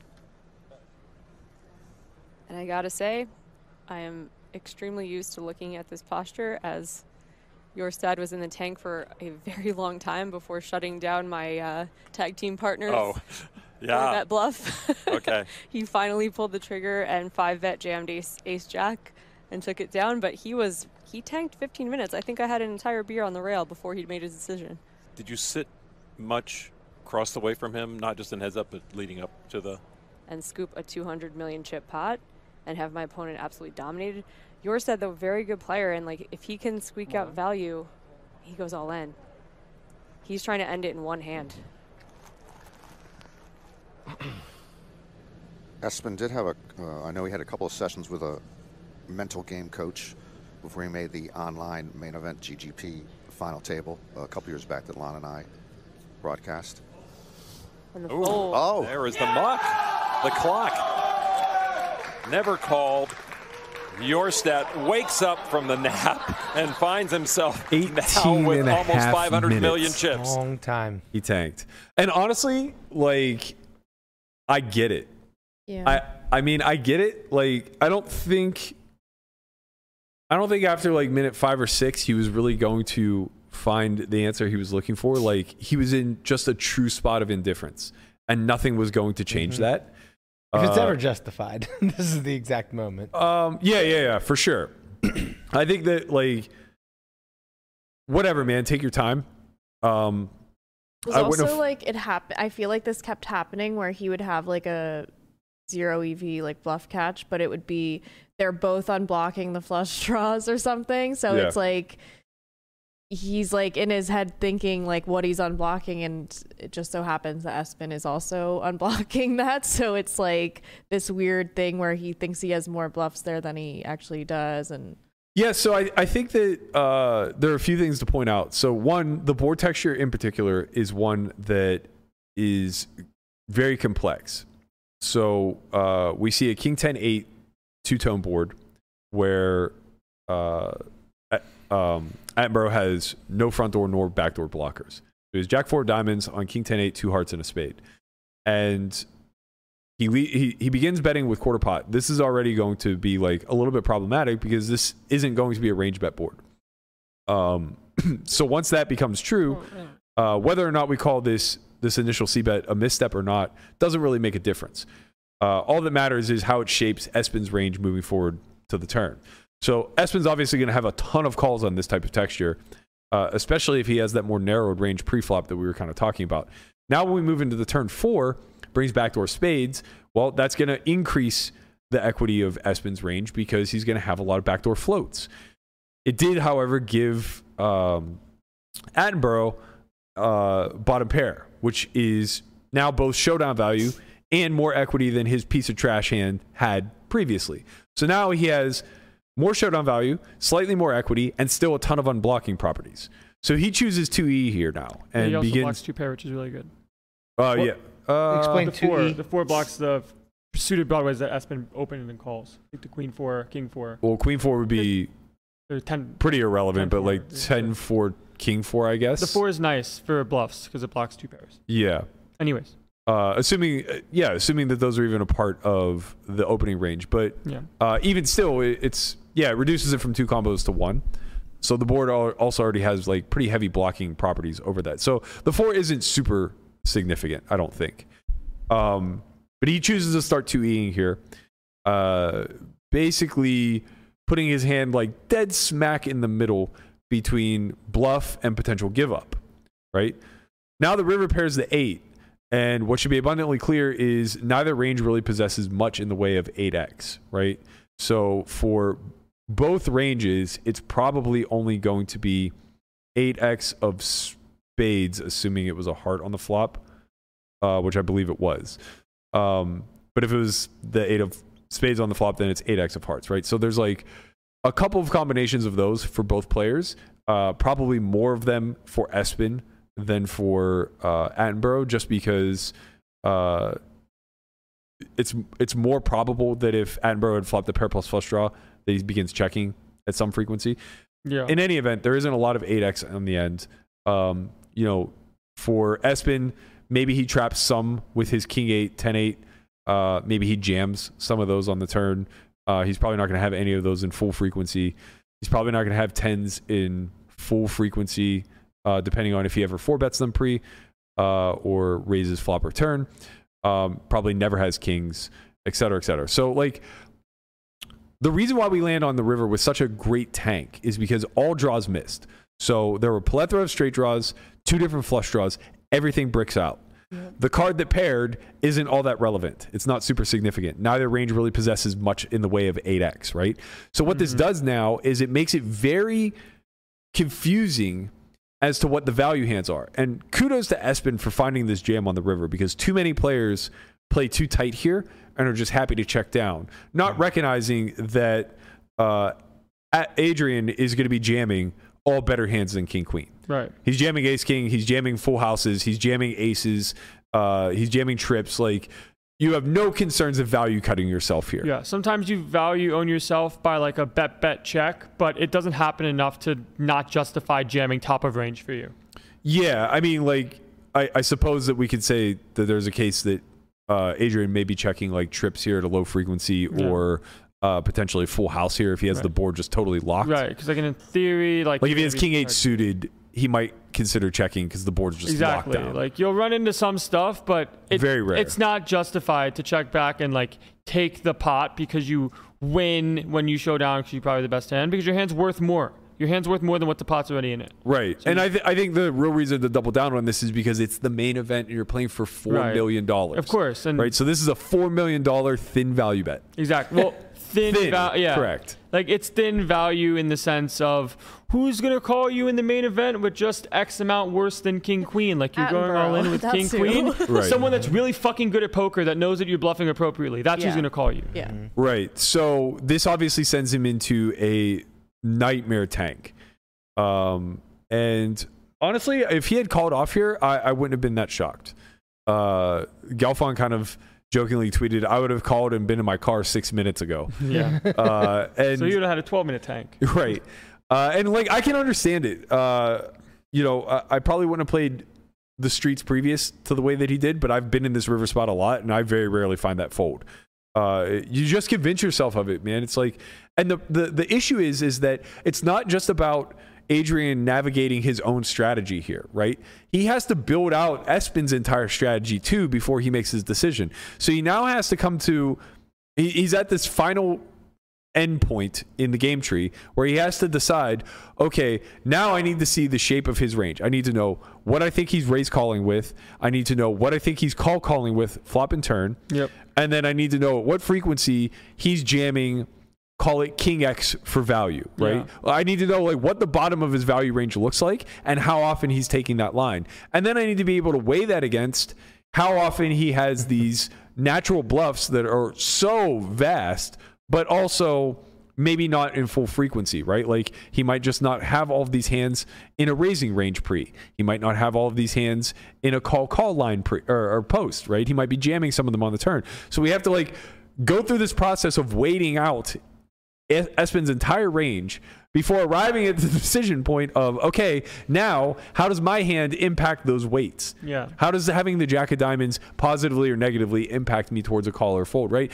So it's a fuck ton to think about. And this is what Vogelsang tries to talk about whenever he says, like, look, if you don't give me a shot clock, these are the things that I'm thinking about. Right. Yeah. And I will spend as many minutes as you humanly allow me to, because I don't care about anything except arriving at the correct decision.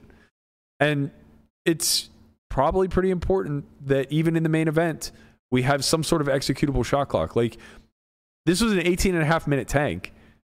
How long do we let it go? I mean, they were on an hour delay, but like, an hour is not necessarily safe anymore, you know? Yeah. If they're back-to-back 18-minute tanks, we're not that far away from you know, them being able to snipe. Right, just like shot from the rail. Like, he's got it. He's got king queen.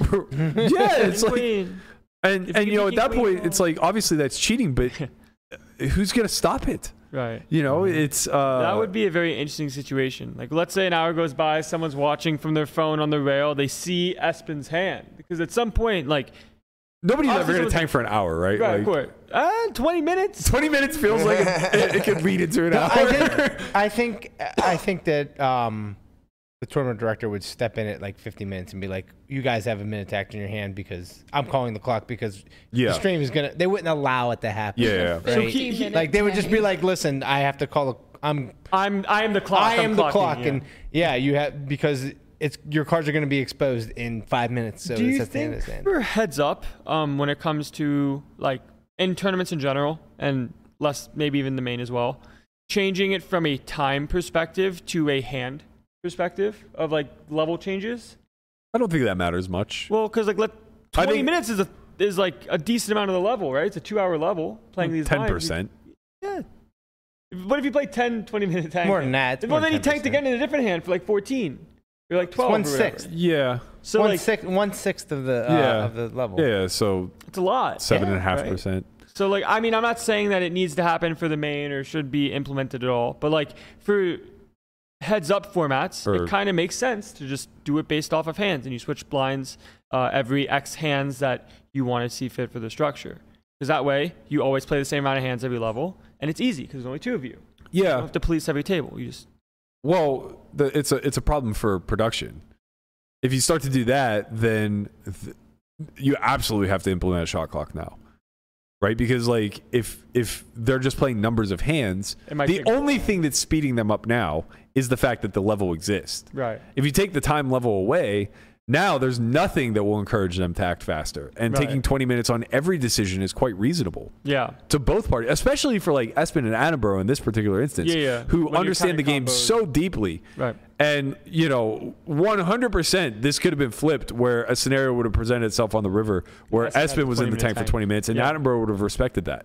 Yeah. There was a little bit of, I think it was jovial back and forth, but I also think he was being serious, where Adrian was like frustrated that Espen was taking so long in like a single race pot. And obviously it's insane after tanking for 20 minutes to say like, hurry it speed up. man. But it's not crazy because it is the simplest node. Like obviously Espen knows what he's doing with his pre-flop range facing a button open. And whatever. I think Adrian was out of line. He didn't take that long.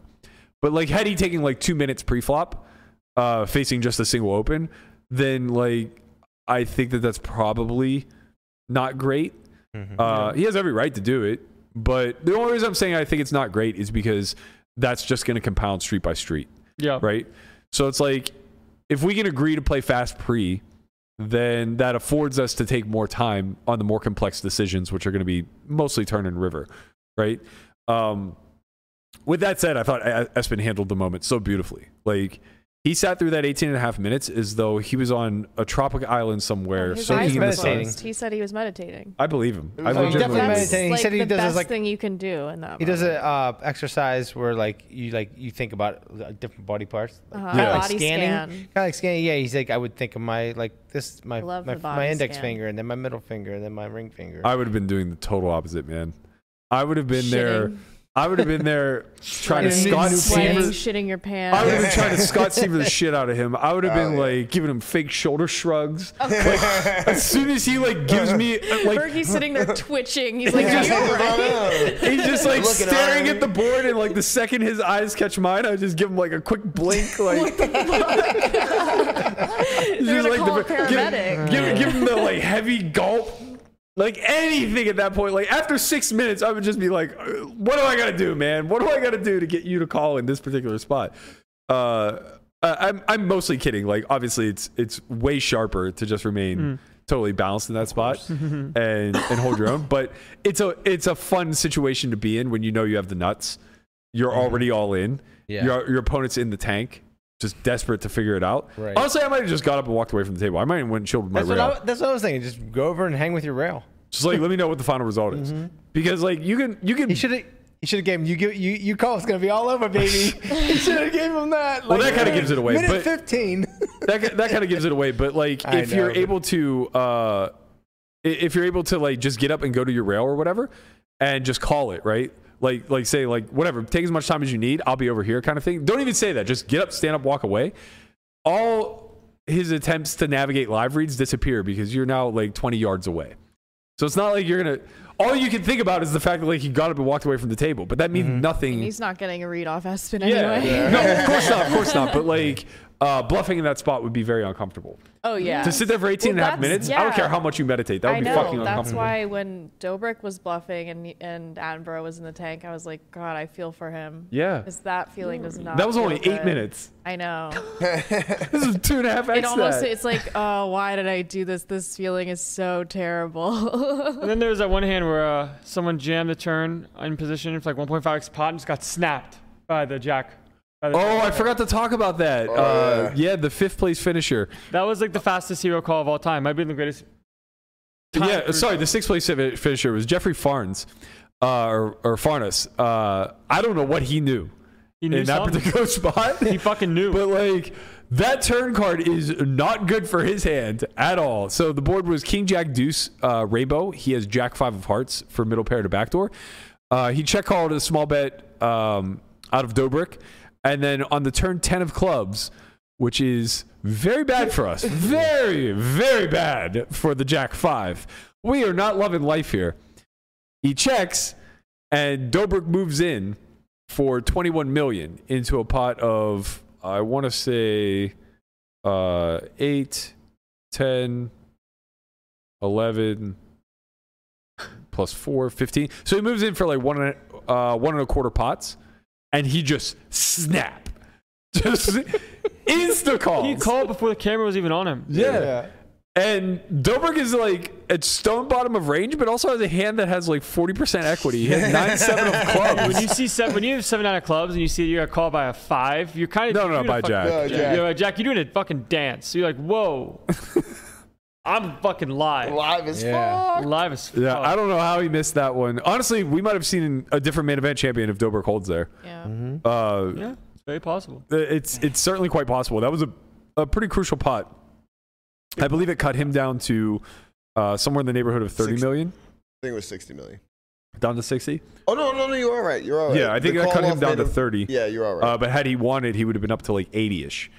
So easily could have swung the other direction. Yeah, he had just the final hand of heads up, ironically enough, our man Attenborough gets Jack 4 again. Finds himself in a scenario. I believe this one was a limp pot. You know, early on when we first met him, I thought Jean-Robert Balland was going to be a Phil type of presence, but Jean-Robert's a whole different ballgame. Yeah. And we love him. Yep. A couple of deuces on the board for Jorstad. Just limp pot small. Jorstad. Trip deuces. And Attenborough min with bet. 2 pair. Just a little bit. 4 million. Come on in. Water's nice. Ooh. No. Let's turn the heat up on this spa. Small blind's going to release some of the deuces. Here with the big blind ante with dead money in every single pot, I feel like they both can have a deuce at any time. Yeah, Danger, Will Robinson. Pair of 4s. The board has some draws, though.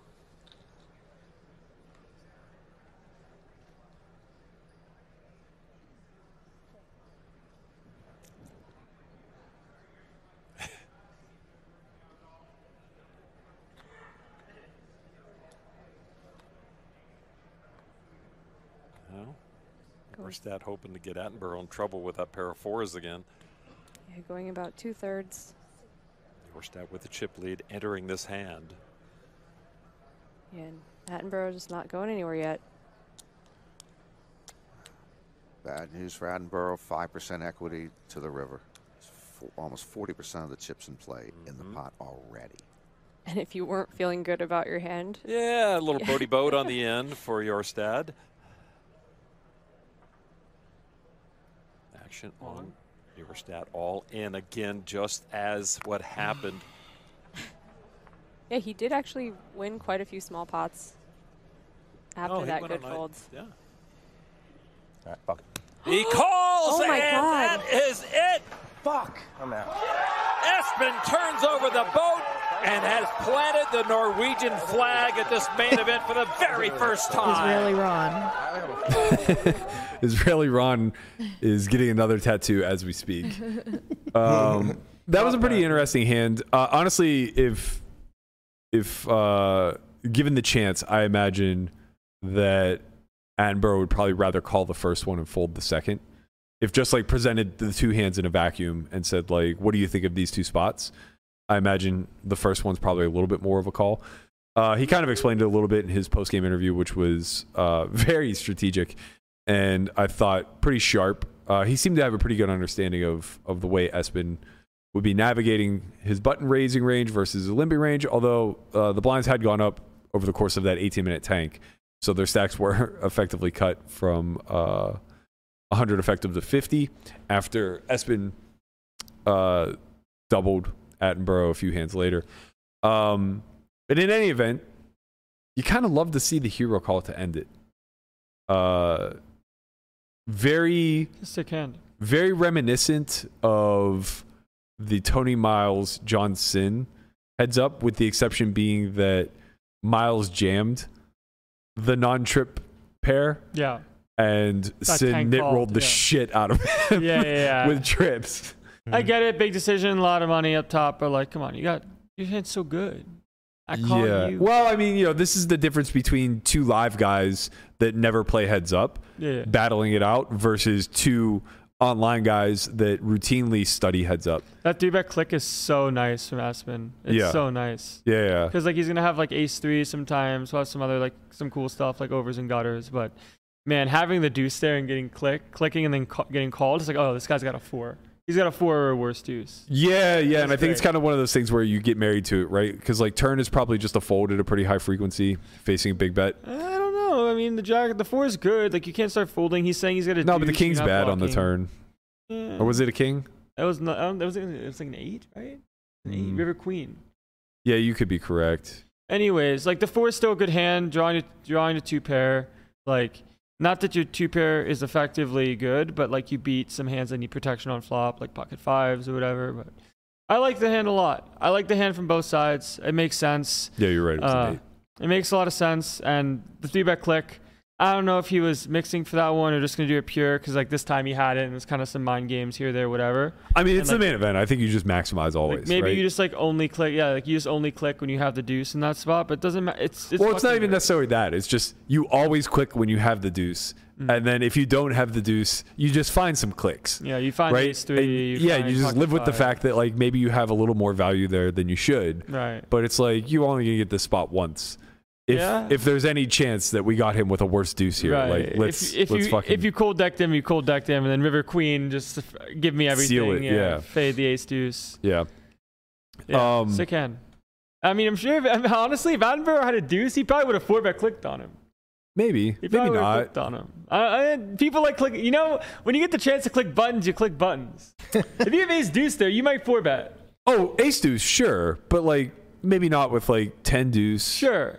And worse. Sure. It's a limp pot. Man, it's like if you saw ace deuce there. Ace deuce feels nice. Man, you would.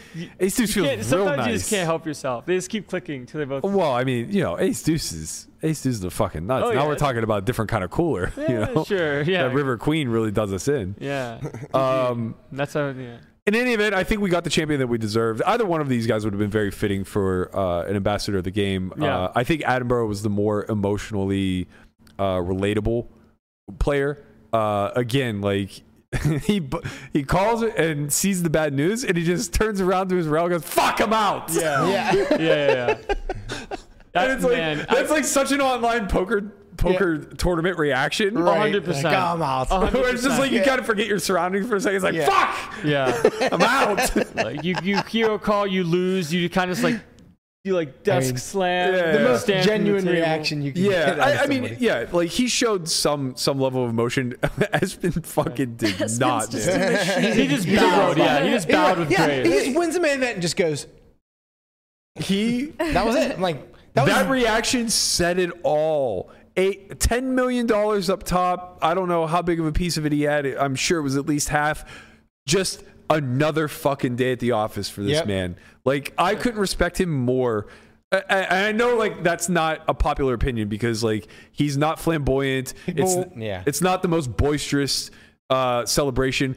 But to be fair, we cut a few quarters this year at the WSOP too. There were no streamers flying. There was no confetti from the ceilings. There was nothing like celebratory going on. It was the most anticlimactic victory I've ever seen in the history of our game. Just like, all right, guys, I just won the main event. Let's go. Literally, smoothie time. Literally, he won, bowed to the crowd, and then there was a CBS mic in front of Attenborough that said, "How's it feel to come in second?" Yeah. And like that was just fucking it. There was no balloons, there were no streamers, there were no fireworks, there was no loud noises, nothing to celebrate like this just happened, and it couldn't be more fitting. Exactly. For the person who won it. Exactly. Like, yeah, he is just a cold-blooded killer who's in the lab 24/7, minding his own business, grinding in the gym, studying in the sauna. Just like, honestly, What would it look like if I won?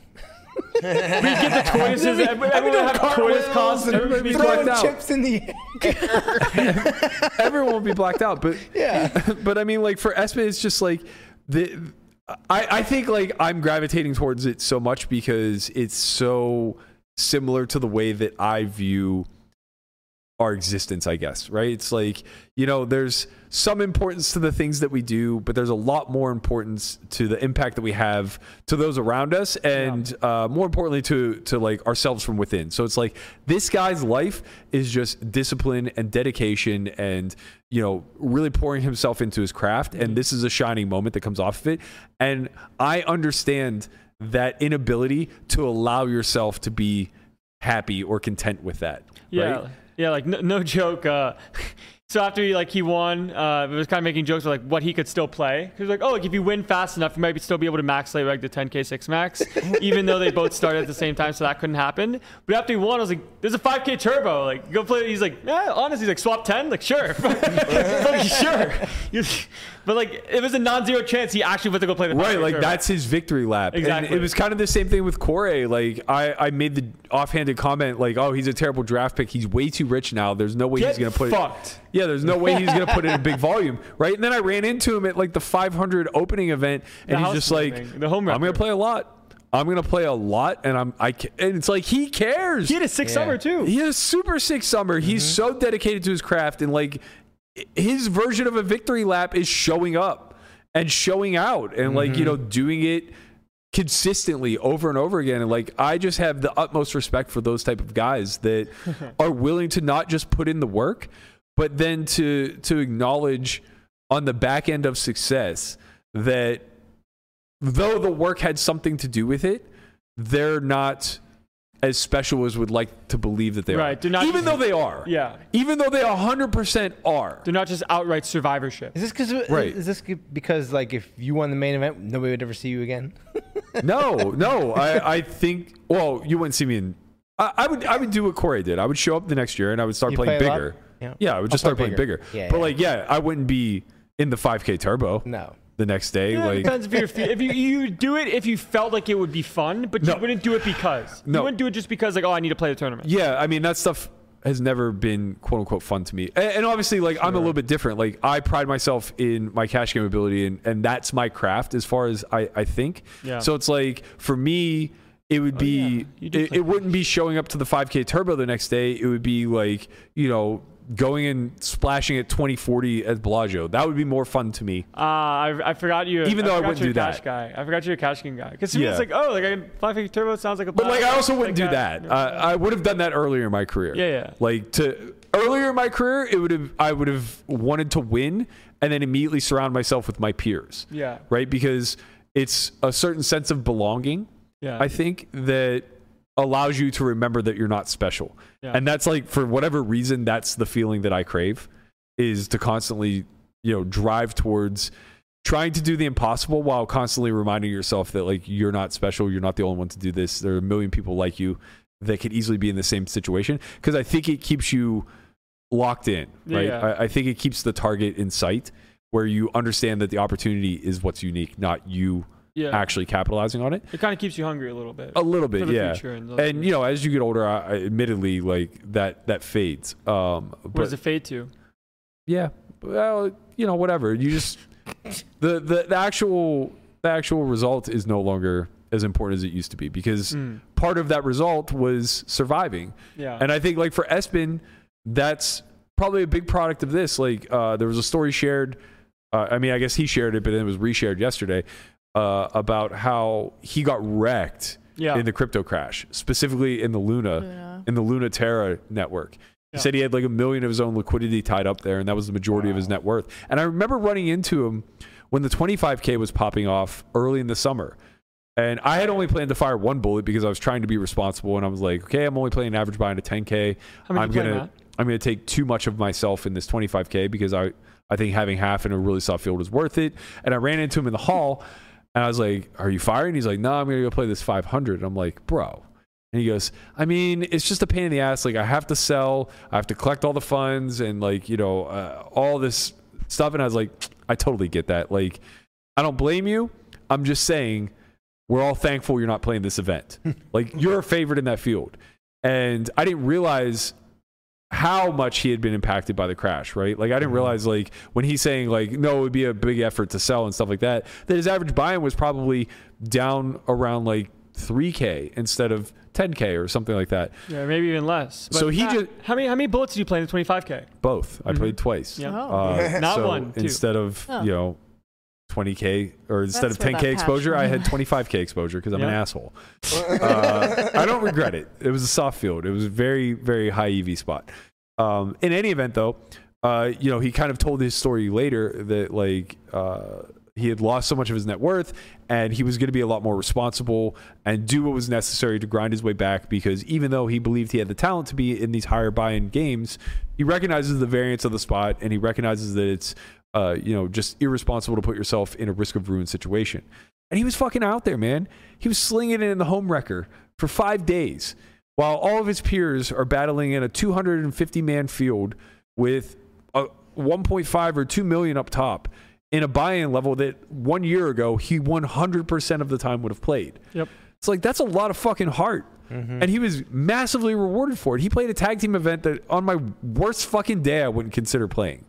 Like, not because the format's so bad or anything like that, but just because, like, who really wants to grind for 4 days in a $500 buy-in where first place is only going to net you 70K? I do. That's the Tortoise Invitational. You should have played it with the Tortoise. But I also don't play 25Ks. I would have made him play the entire... You two in the tag team next year. Bart. You're playing the whole thing, Come buddy. You're playing the whole thing. I'll let you close it out. Yeah, you get us to the final table. I will get us 6th place. I promise you. I'm definitely get to the final starting table. You will have 6 big blinds. Right. I'll get it to the money. I'll get you there with 6 big blinds. You take over. How about you get us to the bubble, and then I decide if we cash or not. Short answer, you won't. Matt, you only come in for the bubble and final table. Yeah. You come in the bubble and you like 20 big. I just want all the inflection points, and just know if you give me a short stack in those spots, we're going to bust. It's Well, yeah. Because I'm trying to run it up. Tortoise is gonna scrape you to the bubble with 7 bigs, and you're gonna get there and just like if we get to the bubble with 7 bigs, he's gonna have to pry those chips out of my cold dead Tortoise hands. Honestly, I wouldn't even want the 7 bigs. What am I going to do? Yeah, man. I'm just not going to fold queens. 2 bracelets, 1 series. 2 bracelets, 1 series. First series. Well, he crushed the online series as well last year. Yeah, last year you got 4th in the Yeah, so they kept mentioning this on air. Lon was like, he has like 22 World Series of Poker cashes. Yeah. 20 of them were fucking on GG. He fucking crushed it. Like, he got 6th in the main for 600. Yeah, that was his biggest score, he said, by 3x. Yeah. And now he's maintained his biggest score by 12x. It's going to be hard to top that. Almost impossible. Yeah, it's going to be a tough one to top the 10 million. Got to win like the Triton Million or whatever. I don't even know if that counts. Whatever Bryn won. That, yeah. If that ever runs. That'll count. We'll count it. The money launder special. You have to win the money launder special. The MLS. You got to win the MLS. Yeah. And then when you the only way you can top the main event is if you're in some sort of money laundering campaign. That's just it. And you call it, you're transitioning out of poker. You're a businessman now. Right. Businessman. Yeah, I mean, just to wrap this, huge congratulations to Espen. Couldn't happen to a better guy. We bow. We just bow. We just bow. Couldn't happen to a better guy. Will you start meditating now? I've meditated plenty in the past. I've never enjoyed it. I could see myself forcing it into my morning routine again. I do think that maybe you'll want to die a little less if you. You guys have no idea how sad this guy was yesterday, man. He wanted to end it all. I was How'd not you- Yesterday. He was How eating did you a end full up? sleeve of Chips Ahoy cookies. You were eating what? I had cookies. He had a moment of Wow, weakness. impressive. It was not a Now moment of sad. weakness. Congrats, it man. was a choice. Congrats. It was a fucking here's the It's irony. always a choice. I came here yesterday to work, and I was in such a good frame of mind. I walk in, and there are 2 cookie platters left over from the event last week, Yeah. just full. Don't And I say look they're at gone, them, man. Come on. I look at them, and I put them in the trash. I Wow. walk them right out to the Wow. garbage, and I throw them away. I was like, I'm not having any of this shit Because today. they were I made stale. myself oatmeal. I came up here, and I started to get my work done. And I was like, okay, it's Back time. out to the trash. Then he goes back to the trash and like a raccoon. no. No, You got them out That of the garbage needs to go trash? out, man. There's Like like the bad raccoon. meat and shit in there. It stinks. The tortoise and the raccoon. First of all, they're trash pandas. Let's call them what they are. Sure. Um, And trash pandas, yeah. But it's like 3 o'clock, and I was like, okay, like online starting, huge day today. We have a 5K, we have a 500 bracelet, we have all this stuff going on. I'm going to go home and I'm going to grind. I go home and I sit down and I'm chip leading everything immediately. Like all 4 events I'm playing, I'm just fucking chip leading. Just Flags, a good thousands of blinds. Just I have like 500 big blinds in one of The them. opposite of the tortoise. Let's fucking go.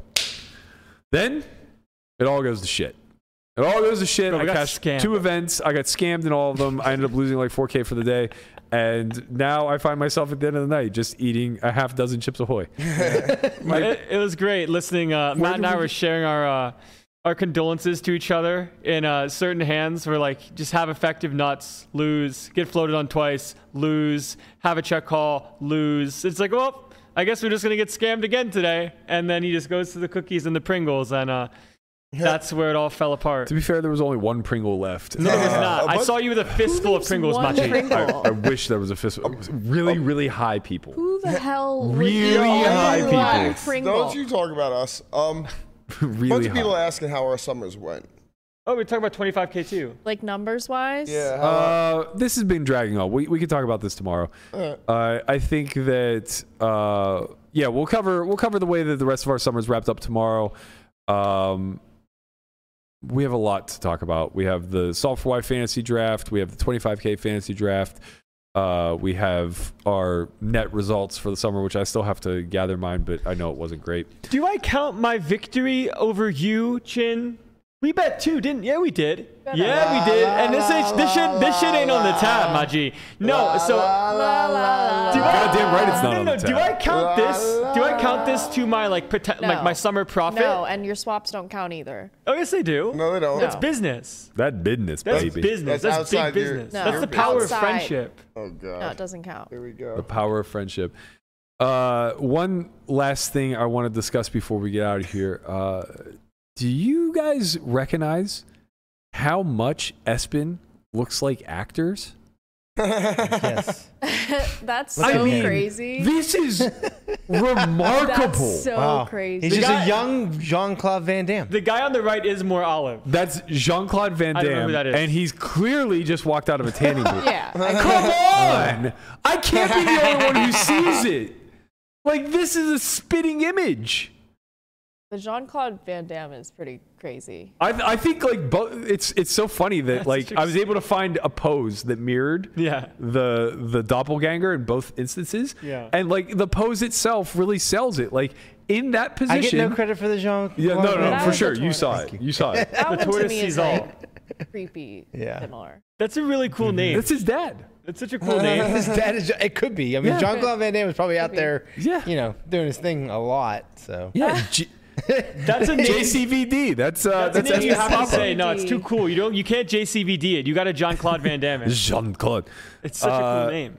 And then yeah, the guy from Inglourious Bastards is just like maybe Espen's an evil genius. Who knows? Just a Look, genius. look, he might be dark side. Who knows, man?